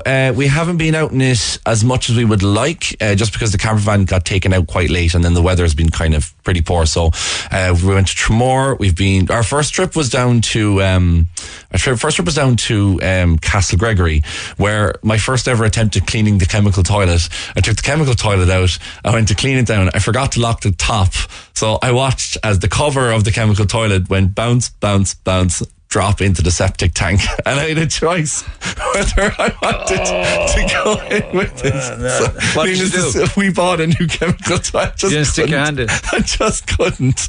I couldn't. It was this huge vat. I would have had to have gone shoulder deep. Young fellas went to war, First World War at 15. You won't stick your hand in to get a top in a chemical toilet. Yeah. It's the life of the new generation, isn't it? I'm telling you, the smell. You okey-dokey snowflakes make me laugh. If you're talking about warfare, that was chemical warfare. The smell that came out of that That's thing. the only downside, so is it the chemical toilet? It's actually, you know, it's just, I suppose it's like anything, you know, it's a very different way of living. You learn your tips and tricks as you go along. Got or off it already. You forget, you'll forget to lock a door, and all of a sudden, whatever was in you take a corner a bit too fast, and all of a sudden, whatever was in it just comes straight out. But like, if you were in one of those now, no different, I suppose. Like, do mobile homes, do they have air conditioning? I imagine the new ones do. Would this one wouldn't. And we were only talking yesterday about, like, if we were to buy one ourselves, then air conditioning would be kind of top of the list. Because, like, it's basically our one is based on a Fiat Ducato van. So it's essentially a Fiat Ducato van that's been built on by this crowd, Adriatic, they're called. Yeah. And they almost build like a custom box. Job. Yeah, it's like, well, they basically take the chassis and the engine and everything out of the front of a Ducato van, lob the van bit off, and then attach essentially what is a camper Would you van. not go stir crazy if you were in it for a lengthy period of time with one other person or two other people? Would you not get on each other's nerves in close proximity? Well, we don't. Yes. we haven't done any like serious amount of time in it. We've generally done to do 1 or 2 nights, which we can hack each other. Building up to a long weekend. Yeah, and exactly. Then to a week. Yeah. No, I mean, like, I suppose the thing is, like, I did a lot of traveling. Like, I did a very long travel for about 9 months, and I was backpacking, doing trains and planes and all kinds. And I would say the camper van is a lot more comfortable than trying to get a 3rd-class train ticket across India to sleep in a hostel. I know. But even back here, you don't have the high hotel costs anymore. Well, that's the thing. Or like, the B&Bs are having to be out by 10 in the morning. You can come and go. You got your house is on your back. Well, we were talking about it. Like, I think we filled. So it's a 60-litre tank. So it's diesel. It's 2.8 diesel. It's pretty hot, you know. Big. But it's not uneconomical, I would say. Because it's carrying around a big weight. And we were taking it up some roads that potentially weren't necessarily built for camper vans. Yeah. We ended up taking the Castamber to Athleys Road, which was an interesting experience in a camper van. But oh no, that's very narrow and tight. It was a bit more narrow than memory remembered. Oh yeah. my God. But it's like you can't reverse it. It's like the guy who got caught in the big Arctic on was it the Healy Pass or the Connor Pass? That's right. You can't go anywhere. Reverse all the way in an Arctic. Yeah, but in manoeuvring it, the only thing about this van was that it was bought in Europe, so the wheel is on the left. So you're actually driving, on the. Are you really? You're driving on. You're driving in the ditch. The wrong side of the road, so you're sticking into the ditch. How is that working out for you? It's grand. I haven't managed to crash it yet. Touch you know. Oh my God, that's incredible. Texter here says, no matter what you say, camper vans hog the best views. You're a selfish bunch, apparently. Apparently so. I mean, look, I'm not speaking on behalf of all. You don't share your barbecues on the side of the canopy with people. I would say the only thing I would say is if that texter wanted to join the caravanning club or ever decide to. There's a club. We are a very old. There's a wave. There's a wave. With a committee and a chairperson and a treasurer. Through the chair, sir. Yeah, please, if you don't mind. Yeah. We went on Zoom there for a while. I'd never want a camper van if I had to join a committee. No. But I'd just say that, like, if you go to a campsite, it's real. It's just a real friendly, like, everyone chats away to each other. It's very, like, there's kids kind of running everywhere. It's very friendly, safe kind of environment. It's 3 nights. Like, we stayed up in Drimoleague at a place called Top of the Rock, which, just very quickly, not to give them a huge shout out, but it was a lovely site with animals running around, and the kids were loads for the kids, and, like, it's just nice when we talk about the stress of holidaying and the stress of flying and everything else. It's nice to just get in your van, essentially. You can essentially do it at the same speed as most cars. I would pull in. I would be one of those that if I had a line behind me, I'd pull in. That is, because I have been that car. Across a German camper van or a Swiss one, a Scandinavian, they're doing 40 kilometres, not knowing where they are. They haven't a clue in the world. And we're all behind them, 40, 50 And that is the one thing that... Go back to Germany! And I would say, like, that is the first thing when I started driving it. Thankfully this van has a rear-facing camera. So the minute I saw 2 or 3 cars, I was like, no, I'm just pulling them. You're perfect. You're a Boy Scout. I know, yeah. There's nothing wrong. No, you're not the responsibility of. You're not responsible for any of the grief that people are getting. But I would say, like, about the views. I mean, there are only a limited amount of places where you can actually pull in off the road, and those generally tend to be viewpoints. So you shop up then. You stock up with the big shop. Yeah. Up in the sausages and rashers and out in the fry up in the morning. Where's the next trip? We're going next week. We haven't decided where we're going. We don't need to decide until we literally hit the road. That's the beauty of it. That's fantastic. Yeah. In the short term, I think all of us should take half days and work remotely for the afternoons for this week, really and truly, because you don't know how long this is going to last. If you want us to head away early, Neil, we will take the opportunity. I think if it's at all possible, I think we should get out of here by 1 o'clock and just, because this is going to pass. I feel privileged to be working in a place where my boss is telling everyone to go home at 1 o'clock. I'm not a boss. Don't talk to me as a boss. How are we doing on the 99s? Did you come across the 17-incher? Yeah, we have a caller there. I'm not sure if Claire might be getting on it, but we have a call from Turnbull. I think Turnbull Ices, 17 inches. He said he went around the cone 14 and a half times. Well, if you can prove it with a photograph, then we can claim the record from Meath. Yes. We can take it back on Lee's side. Absolutely. They need to sell that 17-incher to make it official, though. Oh, well, what was the Meath's crowd selling? 500 a day, was it? They were selling 500, yeah. You can actually buy a foot long, so he needs to sell that 17-incher. And we are the county of people who love saying that Cork is the best. So if you were to have the Cork's ice cream being the biggest in the country, I guarantee you will sell more than 500, just so that Cork people can put it up on their social media and say, my Cork ice cream buy. I love it. Thanks for that. I'll let you get back. Appreciate it. That's life on the road in a camper van. Fierce independence, really and truly. It's a wonderful thing. I remember doing it once for a fortnight down the west coast of France and up in through the Loire Valley and into Paris. Paris is a bit of a nightmare in a camper van, but the rest of it was great. I could have been stuck on a jet ski like Del Boy was. We started out this morning talking about jet skis on the Lee and down in Cork Harbour. It reminded me of Del Boy. Do you remember that, where he got onto a jet ski and the rest is history? This is a section from that. Whoa. I think it was one, actually, I think it might have been one of the movie versions. I think it was a long episode when they did, I think they were multi-millionaires and for some reason ended up in Miami, I think. Then Del Boy thought it might be a good idea to get up on a jet ski. All right, straddle your weight evenly. This is your start button, and this is the throttle. All right, just remember, the faster you go, the easier it is to stay on. Way to go, fella. Yes, push the. Here we go.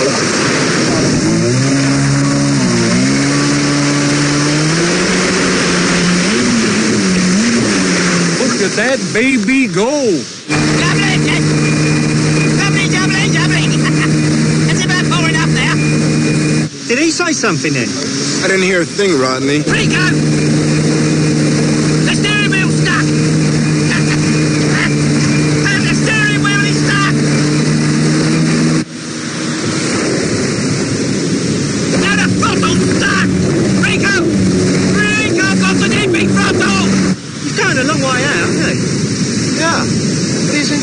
yourself. Oh, yeah, I know. I'm just saying. It's going a long way out. Where are the brakes on this bloody thing? Don't spin it! What a guy, huh? Yeah, he certainly surprised me. Why's that? We can't even swim. But I thought he said he had a certificate for swimming. Oh, yeah, he has. But it ain't his.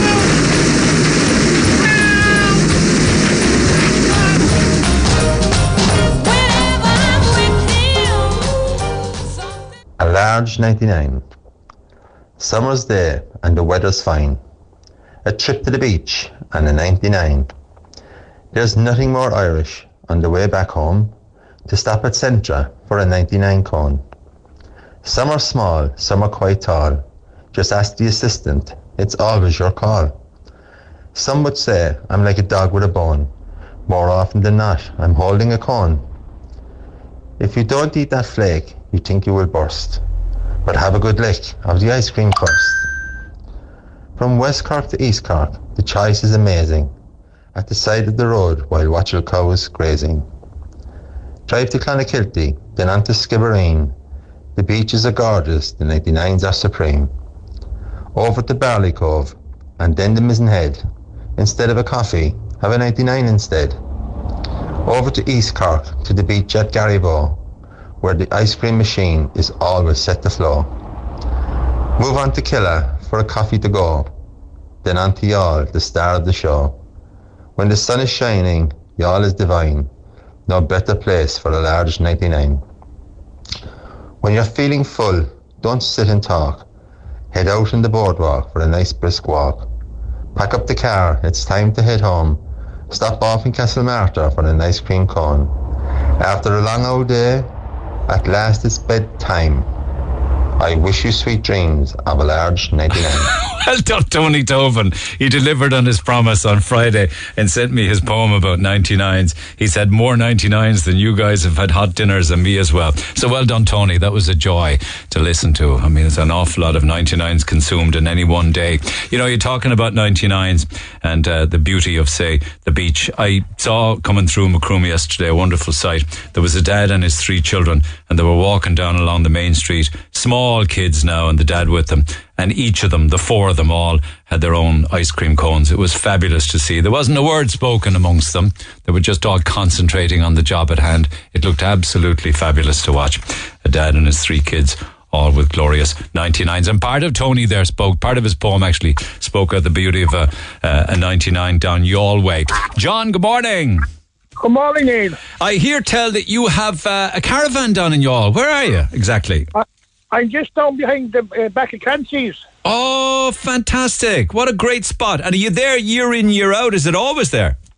I go there every year, I do. I left out this morning and just coming back home. Oh, so you go down at the weekends and come up to work? No, I don't work at all, no. I just go down for a break here over health problems. All right, are you down in the caravan on your own then? No, myself and my wife. Oh, lovely. So you enjoying the weather?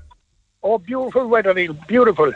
Gorgeous, I'd say. Very hot day ahead today. Are you down there today or have you come back up?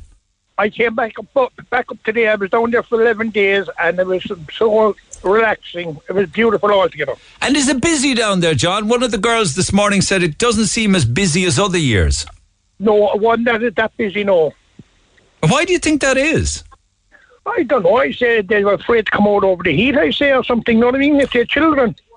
Maybe so, yeah, I don't know. Or maybe more people are overseas on holidays or what have you. And did you go down there year in, year out? Have you been there for a long time? I'm going to go down past 2 years now when I stays down there. And I guess no problem from no one. And the girls be passing up and down every couple of hours. And everyone would chat to you. Meet some very nice people. Yeah. I was sitting on the bench there 3 weeks ago down there. And I was looking at sinkholes opening up about 20 feet out, and they'll open up at 6 feet circular sinkholes. Yes. On the water? On the water. Oh my God, that's a danger. People need to be aware of that. So you're not in any of the mobile home parks, you just park up the caravan? Yes, park up the caravan and put out flowers and make it home from home. Do you really? And nobody interferes with you? No one interferes. The councilman come up talking to us, and we clean up the place and brushes up every evening. Ah, lovely. Yeah. Yes, they fry up every morning. Do you really? Do you have the full Irish every morning in the pan? Oh, every morning has to fry up, and then we go for a walk up the promenade there, back down, and have no sandwich later on, and sit out then again for a couple of hours, and have the dinner about 7 o'clock. And do you cook everything in the caravan, you do? Everything is cooked in the caravan. You can't beat the new spuds with the skin on it. I had them again at the weekend. They're glorious, aren't they? Oh, the battered fish now and the mushy peas and spuds, you can't beat it. When are you heading back down again, John? I say it'll be another 2 weeks now again, Neil, you know what I mean? Oh, so you brought the caravan back up and everything? Yes, I'll reverse into my driveway there now and park it up. And what are you doing, man? You're leaving the beautiful weather of you all behind. Why did you come back? I have hospital appointments and dental appointments because I had open heart surgery 2 years ago. Oh, it has to be done. It has to be done. Had two new hips and a new leg from the knee down and everything else, you know what I mean? You're like the bionic man. Yeah, so I had to come back with just to see doctors and stuff there. I know. Get yourself back down to Youghal as soon as possible. Do you hear me? But there's some beautiful people. You meet some beautiful people down there. Yeah, everyone's always in better form in the sunshine, aren't they? Yes, but you see no blackguard, you see no one drunk fall around, nothing at all. Very respectable area, very respectable. Love it down there, absolutely love it. We've beautiful beaches and great places. Lovely chatting with you. Regards to yourself and the wife. Good luck with the hospital appointments and thanks for sharing. Good luck. Thank you very much, Dave. Take care of yourself. All the best. Lovely story. Okay, we have an awful lot of beaches, of course, and an awful lot of them are very fit and able for swimming, but you need to follow the advice of the lifeguards, whatever you do. Text 0868 104 106. Just staying with the topic of 99s, and all this started on Friday when a shop above in County Meath claimed the prize for the biggest, tallest. What was it called again? I can't remember the name of the thing. It was a super duper something or other, and they were the Big Boy, I think it was called. Well done, Kevin, the Big Boy. It's a foot tall, and I was saying, I've seen ice creams taller than a foot on Leeside year in, year out. I think the difference is with the Big Boy is they actually sell it in the actual shop itself, and they're selling about 400 or 500 of them a day. So I'm encouraging people to try and beat the Big Boy by going taller than a foot. And then it was sent a wonderful, I think it's a video, but I've got a screenshot of it from, I think it's Tony Bell Ices. Here's the video of it being made now. Around and around and around it goes. There's no foundation or struts down the middle of this one, but yet it does not move. It does not fall. It stays proudly on top of the cone. Let me find out how tall it actually is. Alfred, good morning. Morning, Neil. Did you pull that beauty? I did. All right. Okay. How many swirls are on it? How many times did you turn it on the cone? I think about 14 or 15 and a half. Go away. And how tall is it? I think about 15, 16 inches. Did you sell it? No, my young woman wanted to go on TikTok, and look, I just had to have a go, you know. So she broke my heart. Was that your first attempt, or did you have a few disasters? No, that was my first one. But I just done another one while ago for a lad here in the Dock Beach, Kingsale. Right. So he didn't want it. He wouldn't eat it, he said. Did you sell him a 15-incher? No. You just gave it to him? Yeah, but he wouldn't take it. What if you sold them a foot high? Would they buy them? No, too big for anybody, I think. Would you think it'd be too much? Yeah, way too much. Wouldn't be too much for me. So what did you do with the 15-incher after you pulled it? I threw it in the bucket. Oh, for God's sake. Yeah, I wouldn't put it back in, no. Okay. So is it busy down in the dock? It's busy, yeah. Customer at the window here now. Oh, really? Am I interrupting? She might say hello. Will you say hello to Neil Prendeville? Neil Prendeville. Yeah. Will you give her a free ice cream? Hello? Who's that? I don't know, but you're not Neil Prendeville anyway. Oh, well, I thought I was last time I checked. Listen, you need to get Alfred to give you a free ice cream because you're live on radio now, all right? So under no God, okay. How many are you buying for? I can actually hear your voice now. I do. I know it is Neil Prendeville. I'm mortified now. Mortified. Would you be able to take a 15-incher? Would I be able to what? A 15. Oh, yes, I remember. That's what I saw that on it, yes. If I got it... He's making one for me now. You should just see the size. Would you be able to consume that 15 inches of ice cream, do you think? I wouldn't think so, Neil. No, I definitely would think so. Are you on your own? Yes, he's making it. You wouldn't. Oh, my God. Oh, Jesus, I wouldn't be able to hold that. There's double meaning in everything we're saying here, lads, and that's just my stupid mind. Have you kids with you that you could share the 15-incher with? Yeah, I will. I'll share that. I'll actually share that now. Oh, look, if you could take a picture of that now. He's going to take the phone. Alfred, take a photograph of that and send it to me. Are you down on your halls or are you local? She's gone. The shock. Is she gone, Alfred? Neil. Is she gone? Did she collapse? She's gone. I had to put another cone in top to hold it. Okay, so if I send people over to you at Tony Bell's Ices at the dock, you will sell them at least a foot long, will you? Yeah, first time people can have them for free, Neil. You're unbelievable. Fair play to you. The best of ice creams at Tony Bell's. I'll let you get back to it. You'll have a busy day ahead. Well done. A busy day. Thanks, Neil. Thanks very much. Take care. All right, you can text The Neil Prendeville Show on Cork's Red FM. Our phone lines remain open after midday. 0818-104-106. Yes, they'll be on the phone lines just before midday today. It's your opportunity to pick up some of our family passes for some super duper tourist attractions. Again, can I remind you, without sounding like a broken record, that there is a great app. It's called Explore Cork app, and you can get full details on every single tourist attraction across the city, suburbs and county. The Explore Cork app. It's a super app, and I have lots of passes for many, many different locations across the county that you can win just this side of midday for yourself and the family. When I talk about a family pass, usually we're talking about 2 adults, 2 children, and adults, 3 children, that kind of thing. But we're not really written in stone with that, so the phone lines will open in about 7 or 8 minutes' time. Just finally, to finish this morning, we have some very special guests on Lee's side today who have travelled all the way from different parts of America.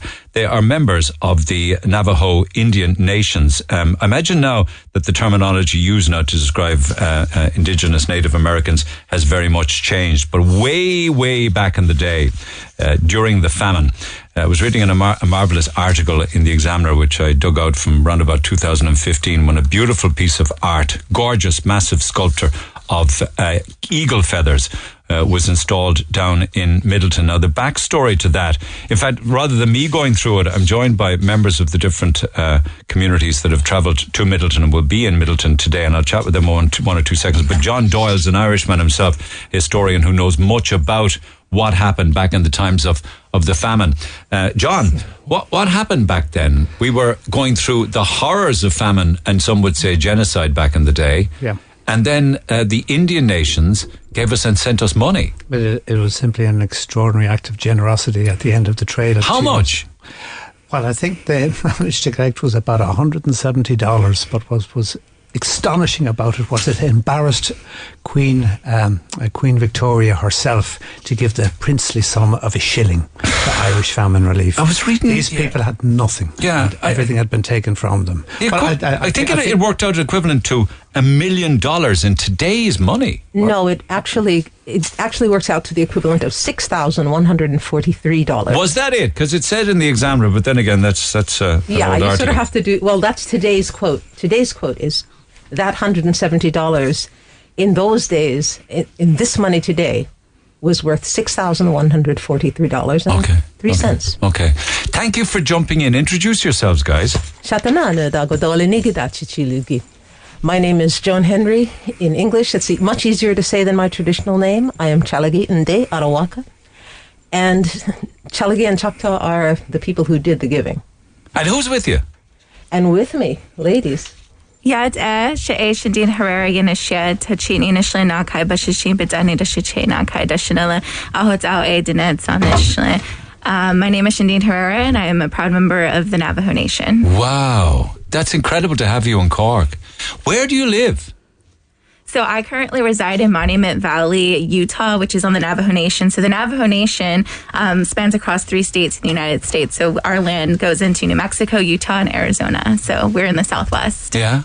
Are you both together? Are you 2 different nations? 2 entirely different nations. Choctaw Nation gave up their land, signed away their land in 1906 and into 1907, and was promptly moved on the Trail of Tears, which preceded the big Trail of Tears that everybody knows about of Chalagi people in 1938 and 39. It was a huge trek of thousands of people died. And many lost their lives. Many lost their lives. So it was from that framework that they already were settling into a new place that was a completely different environment in which they could not eat and live or raise any of their crops. And they heard about what was happening in Ireland. And having no money... 1830s, 1840s, and then we moved into the famine, of course, the 40s and 50s. That's right. So your nation knew of this? We did. We heard. And the Choctaw Nation actually, they raised that $170 they raised. Nobody really knows how it got done because nobody had it to give. But what we did know is that there is a long-standing philosophy of giving and sharing and helping. That is traditional to our people. If somebody's in trouble, you help them out. And when they heard about that, that's what they came. And you have to remember, they weren't flying across the water, eh? Yeah. They came with food, and $170 in those days. They came across the waters. And that's why the sculpture is shaped like a bowl of food. That's what those eagle feathers represent. Yes, they're eagle feathers in the shape of a bowl. So that money, did your nations turn it into grain or Indian maize, or did you send cash? They brought cash. They brought cash and food. Wow. And then that cash then was used to buy Indian maize or meal. It was used to feed Ireland, is what it was used to do. And in the typical, what I find a common and very inspiring connection between the indigenous of Ireland and the indigenous of our countries is that memory, that long memory for what is done, that long memory for helping people out. It turned itself around, and the Irish responded at the time of COVID, which Shandine, did we really? What did we do? Well, ask Shandine about that. What did we do? Right. So, early March of 2020, 12 other Indigenous women and myself co-founded the Navajo and Hopi Families COVID-19 Relief Fund. And this was our response to, the pandemic spreading onto our nation. And we knew that, historically, Navajo Nation is a matrilineal society. So as women, we wanted to... what? Sorry? Matrilineal society. What's that? Women were the leaders. Women were at the forefront making decisions to protect our community. And so it was natural for women to step forward during this pandemic. And so in March of 2020, we created the Navajo and Hopi Families COVID-19 Relief Fund. And through this crowdfunding source, we're able to use these resources to protect families on the Navajo Nation and Hopi Reservation through food distributions, PPE distributions, hauling wood, did we help you with that? Water. Did we fund it? Yeah, so, in May of 2020, we started noticing as we're going through comments on our GoFundMe page, all of these donations coming in from Ireland. And it was incredible to see the supporting comments. And so, we kind of went through some numbers. Yeah, and it's incredible. We've rounded the circle, haven't we? So actually... Isn't it amazing? Yeah, it's incredible. Going through some data, the total number of Irish donations made is 29,660. That's over 29,000 individuals from Ireland who donated to our GoFundMe. And that amount is over $1 million. So, for God's sake. So we saw $1 million come into our GoFundMe, and we were able to use these funds to, turn around and protect immunocompromised elders, families. And were you able to make the connection with the 1840s then? You said, oh my God, this is an incredible thing that has just happened here nearly 200 years later.